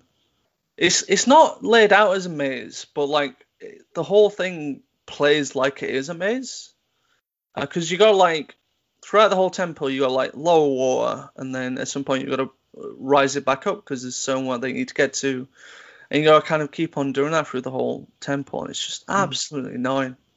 The worst temple ever. I'm glad like the 3DS remake fixed it so it wasn't as annoying. I don't know what they quite did, but it's a little bit more bearable. So. Lucky you, because when I booted this game up to play, just to replay it a bit, there was somebody that had a save on it before me, and I went into it and I was in the water temple. I was like, oh no, because I had the blue tunic on. Sold his game, never to play again, never to complete. Once I went into that, I was like, right, the best thing for me right now is to start it again. And that's what I did. Delete the save, start again. Yeah, so you go through the war temple, and you get an upgrade to the hook shot, which is called long shot. Just means the hook shot is an item where if you see something that's like wooden or there's some sort of symbol that you can hit to, you can shoot to it and then it brings you along. So it's a bit like a grapple gun in effect. And the long shot's just an upgrade. It goes further along. So, but to be fair, with the war temple, it does have one of the better, or maybe the best mini boss. So like each temple will always have some sort of mini boss where you defeat them, you'll get the item that you need to get further in the dungeon, and then it helps against the boss. But in the water temple, you end up in this like room that's just like infinite water for some reason. And you see like your reflection and whatnot underneath. And I think you get to a point where suddenly you've got like no reflection and whatnot, and then when you turn around, your reflections like appears in like human form, so you fight against like a dark version of yourself. And it's cool in this fight where like what you do is replicated by the other, like the dark Link. So it's quite a difficult boss fight. Like if you swipe, they swipe. If you like block, they're blocking at all time. But when you swipe, you clash swords, so you don't actually hit each other. So it's a really good little fight. I absolutely enjoyed this one. The actual boss fight itself is a bit meh. And it's against someone that's called Morphia. It's like a what's best to describe it? I thought it looked a bit like Chaos from Sonic Adventure, personally, but it's just me. Don't know how to describe Chaos either. Just like a blob, like a... Yeah, it's like a blob that controls the water around it, and it can like stretch itself, and it when it attacks you, it always try and bring you underwater, and you have to like make your way back up onto the platforms. And the best way to defeat it is using the long shot. So when it does appear, you long shot it away from the water, and then you start attacking this like membrane thing. So you eventually defeat it, and you unlock. You find out that the Princess Ruto, the Zora princess, is the water sage.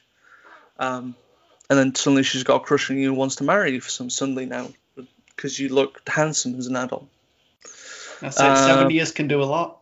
Yeah, apparently. So I don't know if she advised you, but eventually I think it might be the owl again comes in, says you need to get this. I think it's called Song of Storms. It seems like every temple you have to get a new song for to unlock, because it then also acts as like a fast travel in a way, so you can fast travel to the front of the temple with these songs. And that's how you can get around Hyrule quite quickly. So you got to go to Kakariko Village. You got to learn this new song. It's called Song of Storms, because the well in that song in the village is like overflowing. So using it can reverse the constant rain that's happening. The well drains, and now you got to go down this well to get what's called a lens of truth, which reveals like hidden stuff around. So at that point, I forgot where the Shadow Temple is. I think once you learn the song, you just teleport to it. I think it's somewhere in Kakariko Village, I think. But like it's somewhere not accessible unless you have the song.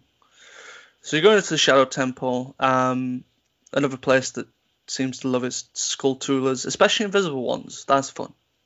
Absolute fun. You can hear them.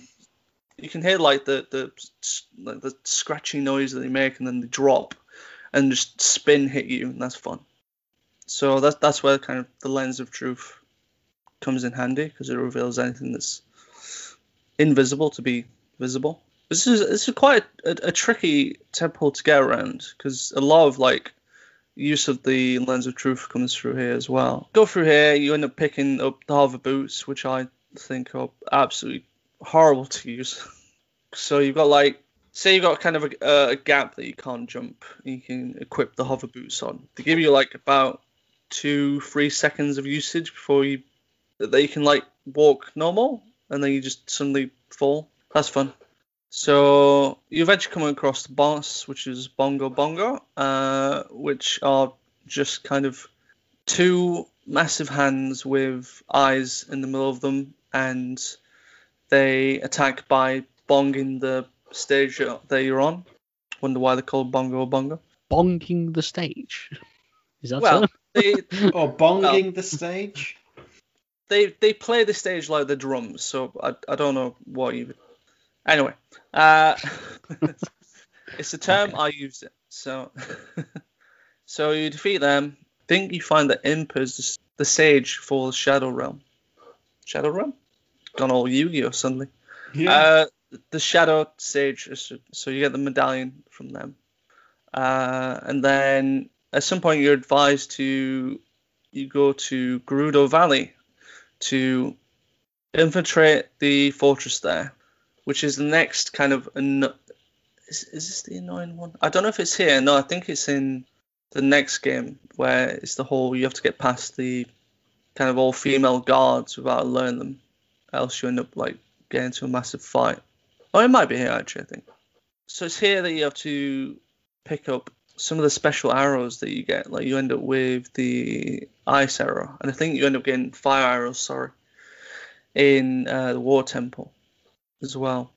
Well, you get like the ice arrows that are meant to help, and then you have to cross this desert, which is very frustrating. I don't know if you ever did this bit, Nathan. I don't know if you've gone this far in Ocarina. No, I didn't get up to this bit. So there's this massive desert that to cross over, you have to find these pillars that've got these like waving red flags on them. You have to follow them accurately, but also using like the lens of truth to find like the path through as well. But if you kind of went off at any point, you end up kind of going back to the beginning of the desert, which is quite frustrating to get through. But yeah, you eventually kind of get there, and you end up going into what was called the Spirit Temple. So this is kind of like the last temple. But when you get there, you got to learn the song for it. So I think it's called Requiem of Spirit. You learn it as an adult, but then you got to go back as a child, go back to child form, go back to the Spirit Desert, find what are called the Silver Gauntlets. So I think they were like an upgrade on the Power Gauntlets that you got as a child, to be able to lift things that was much more heavier. But then you leave the temple, come back to it as an adult, and then there's like you can finally lift this like thing that was blocking one of the first doors, because otherwise you can't do anything as the adult. Which again is just like a lot more backtracking, just a little bit annoying, but I suppose there's the best way of being able to do it. I suppose it helps involve the child form more, and it's not you just stuck as adult, do everything. That's kind of it. You leave the child form alone. You still do things as a child, which helps the adult form later on. So you go through the Spirit Temple, and this is where kind of one of my favorite items is that you pick up, which is called the Mirror Shield, where there's a lot of puzzles in the Spirit Temple that involve redirecting light to another area of where you are, like a section. So again, like the Mirror Shield was always fun. And it's always got, I don't know, this like really, the Mirror Shield itself's got like a design on the front of it. It's like a derpy, re-dead scream face. I don't know why. If you look up the Mirror Shield for Ocarina of Time, it's one of the stranger designs for a Mirror Shield. But it was funny. So you go through there, and then you end up finding the boss there is called Twin Rover, which is a pair of twin witches, which I think in lore terms they were like the sisters of Ganondorf, I think. They look like it. Yeah, the design-wise, kind of look like I didn't get this far myself in my most recent playthrough, so I've watched like a couple of videos of them, and they look really scary. Like the cackle that they do.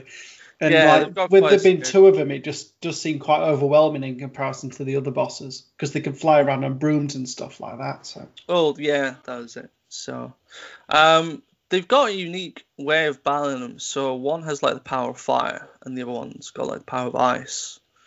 And what you have to do is when one fires like say one was using like a fire beam or something, you use the mirror shield to sort of absorb the power to then like deflect back over to like the other witch, because like their power is weak to over them.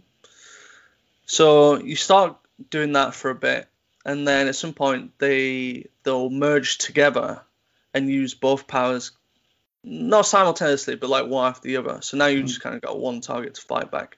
And I think you have to absorb you have to like absorb the first power that gets hit to you. So like if they fight ice, you absorb that, and then if they fight ice again, you continue to absorb that. But if they hit fire, you have to dodge it. Otherwise, it like blasts. Counter off the ice. Yeah, like it nullifies what you're absorbing. You have to start again. I think you have to do it 3 times before it fires back and hits them.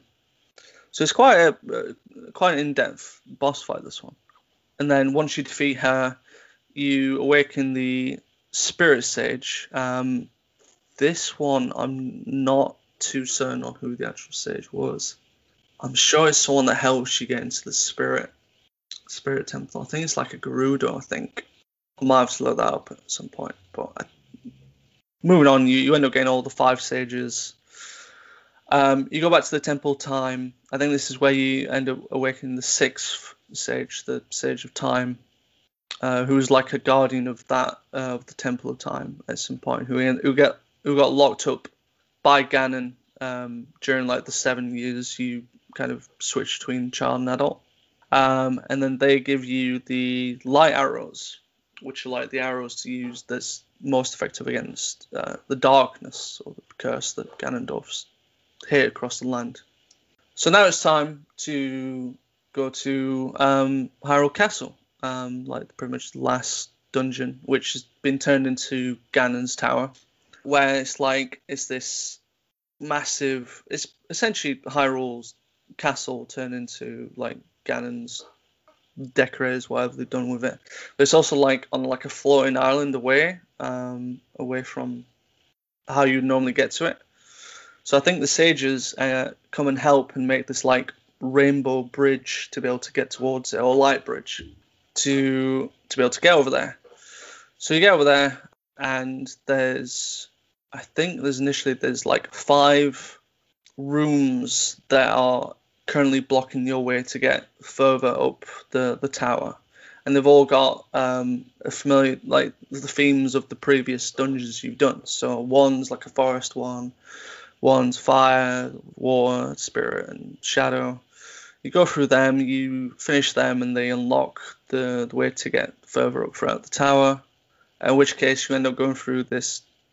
I think you get so far up, and then I think you end up finding these suits of armor called Iron Knuckles, I believe, which are really annoying. You have to like essentially block what they're doing, get behind and slash at them. So you start unlocking their like armor and stuff, and then as soon as you defeat them, the way up is unlocked, and you go up this massive kind of corkscrew of stairs where you start hearing music coming through as you go further up the stairs, louder and louder.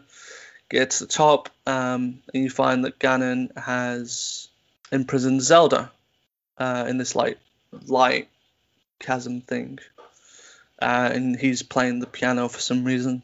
Plays it quite well, to be fair to him. Yeah, and if I actually start tracking back a little bit again, I think when you get all the medallions, stage medallions, and unlock the last one, Sheik comes, who's been helping you throughout your journey, kind of letting you know where you need to go, giving you certain songs to learn so you can walk to temples and stuff. They are at the end revealed to be Zelda. Zelda's been using Sheik as a sort of a disguise to get around Hyrule, because Ganondorf's been looking for her for 7 years, and you find out she has the Triforce of Wisdom, so she's got the 3rd piece, and I spoiled that ages ago. So, and she gets locked up by Ganondorf because she's finally revealed herself. Ganondorf imprisons her, brings her up to the tower. That's why you go up the tower. So you get there, you meet Ganon, who's playing the piano. He ends up destroying the piano at some point, and you're gonna have a fight with him. And it's a repeat of the second part of the fight with Phantom Ganon, where you're playing lightning tennis. Although he plays it a little bit more skillful than Phantom. It gets a little bit tricky because once you hit him, he falls down, and you have to jump over to his platform and hit him enough times, and then you have to back off and go back to like the outer platform where you continue playing tennis with him. Otherwise, when he powers kind of back up a little bit, he can knock you off the platform, and then you've got to make your way up the stairs again, I think. Or there might be a ladder there, so there's a little bit more of a shortcut. I think there's a ladder.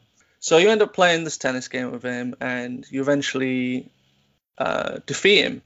And he's not impressed that this child, who was just a little thing that he ran over 7 years ago, is besting him at tennis.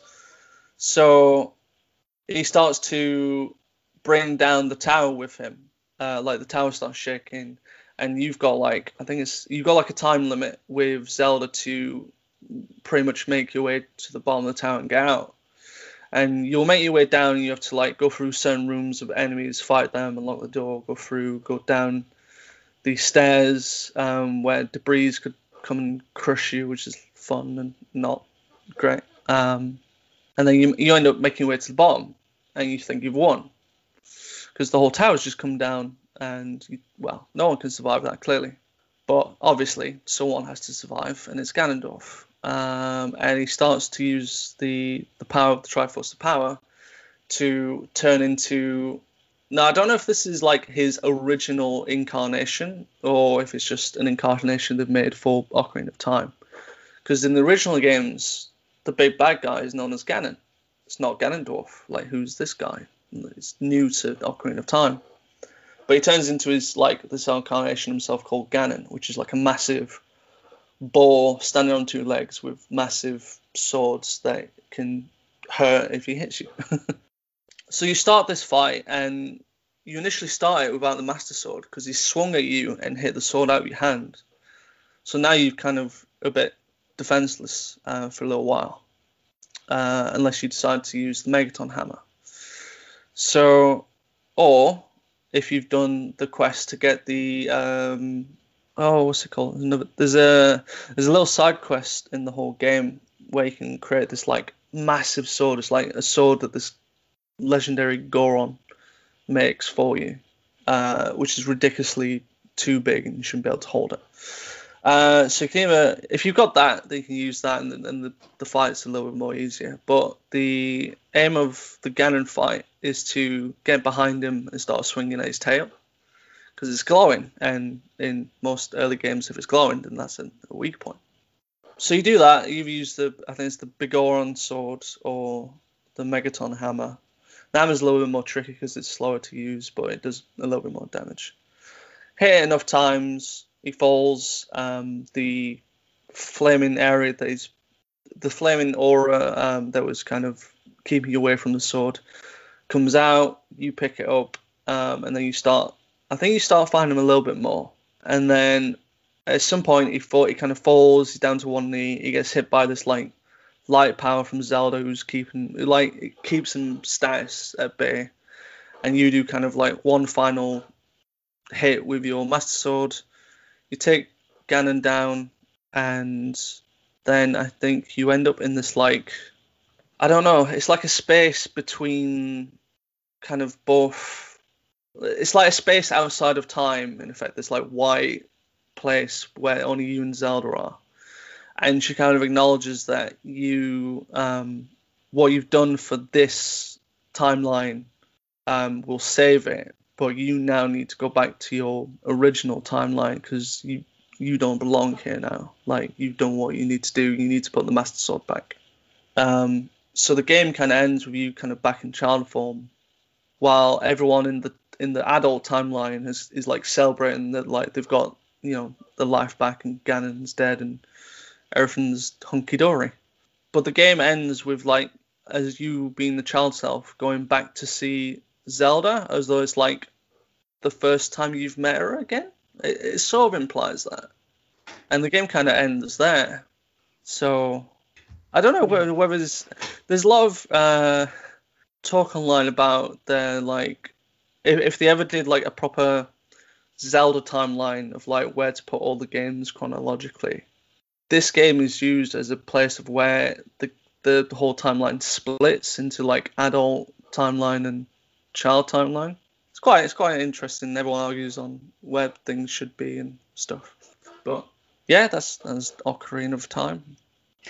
Yeah, I think at the end it's quite bleak because Navi leaves you. So it's as if you've just like done all this for nothing because you're back where you started when you were asleep, in effect. Yeah, in a way. It feels like it's implied that like you kind of go back to when like things have just kind of nothing's happened and you're seeing Zelda again. Whether or not you keep the memories of what you did previously or not, it's never really mentioned. But I mean, I absolutely love the game. Everything that you can do in it. What did you think of the fishing mini game? Oh, the fishing. It's a bit difficult initially because you got to try and catch like the biggest fish to get like. So throughout the game, you can do stuff to get what are called pieces of heart. So like 4 pieces gives you like an extra heart as your life thing. I never really used to like collect a lot of it. Like by the end of it, I always used to have like all the hearts that you get from being the dungeons and whatnot, and that was pretty much it. I'd probably get a couple extra, but I never dedicated myself to get all the pieces of heart because doing that is a chore. Well, it's a fairly long game, as it is, without having to do all that. It's a very long game. I did read that the person that like built the fishing mini game, he was working on the water temple and the water temple boss, and he did this as like a side thing. He weren't supposed to be working on this because his bosses came to him and said, "Oh, where's the water level boss?" And he's like, "Oh, it's not done yet, but I've been working on this." Some fishing. And they decided to put it into the game, which is quite good. Oh, it's nice. I always think Zelda games always have quite nice side stuff to do. So like stuff from like A Link to the Past. There's ways of upgrading your swords or the Master Sword once you got it. And you didn't have to do it. It was like very optional. But if you did do it, like obviously the sword power is much more powerful, and certain stuff was a lot easier to get through. But I loved it. Like even the stuff like I've not even talked about the House of Skulltulas, which as a child as well, not really somewhere where I want to go. So like there's a story in there's a little house in Cocorico village where this family's had like a curse put upon them, this like Skulltula curse, where like they're all kind of half human, half Skulltulas. Like you can see like the guy's still got kind of facial features, and there's a human arm hanging out where there probably would be like a spider leg. And the way to solve the curse is you gotta go around Hyrule and find these golden Skulltulas. So the more you collected of them, the more rewards you got. So like if you got 10, you got what was called like an adult wallet where you could hold up to, I think it was like 500 rupees instead of just 99. There was other upgrades where you got like a giant's wallet where you could get up to 9,999 rupees. And I think if you collected, I think there was 100 of them. If you got 100, you would lift the curse from the family. I forgot what it is that you actually got. I don't think the reward was actually that great once you got 100. But the other little rewards that you got in between, like 10, 20, 30, 40, 50, were pretty good and useful. Being able to have more rupees is obviously a good thing. Yeah, definitely. I think my favourite kind of side quest from Ocarina of Time was being able to create the big, I forgot what the sword's called. I think it's like Big Goron sword or something like that. But the way to do it was like you have to get one item from one place and then get another item from another place, and then it would initially this massive Goron would make a giant sword, but you only had you had like infinite uses of it, and then it would break, and then I don't think you could use it after that. I don't think you could actually upgrade it afterwards. I'm not sure. But you'd have to do other stuff where you have to get one thing, and you had a time limit to go to like Lost Forest to get another thing, and that thing had like an expiry date on it, so you had to go somewhere else to get something else, and it was like a fetch quest basically. But once you got it, you got this like massive sword that Link should not be able to use at all. Like you couldn't use it as child Link. It's too heavy. Yeah.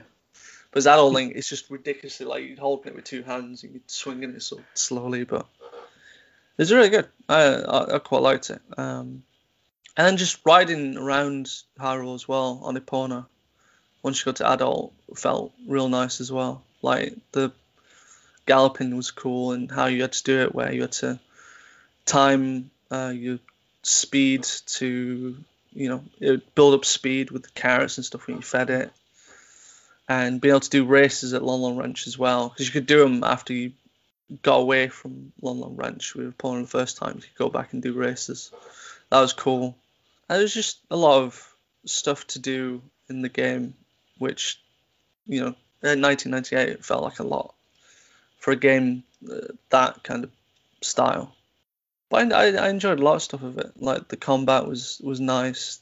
The items that you got felt good. Like There's just a lot of optional stuff. Like, I've not even talked about like the bomb chew items, which were just like, so you could get normal bombs in the game that you use and throw them and all that stuff, or you could get what was called bomb chews, which were like remote control bombs that went in one direction when you placed them on the ground. They just like zoomed up to whatever was in front of it, and you could climb walls as well and stuff. That was cool. And all the optional stuff like the mask place where you could get different masks. I don't know if they ever did anything. I'm not sure. I think you could get ones with the bunny ears and you actually ran faster. That did stuff. But that was implemented much better in like the sequel for Majora's Mask. So, but no, I actually loved my time with this game, and it definitely been like probably like my top 5 games of all time, for sure. So there we have it, The Legend of Zelda Ocarina of Time into the Video Game Hall of Fame. If you enjoyed listening to us, please consider tuning in next time. We release bi-weekly on Tuesdays. You can visit our website, jokingdolphin.com, where we post blogs and the Hall of Fame. Also, feel free to follow us on all social media platforms to continue the conversation. You can find Joking Dolphin on Facebook, as well as on Instagram and Twitter at Joking Dolphin. We're also on YouTube, where we post this very podcast. Until next time, thanks for listening. Cheers. Take care. Goodbye.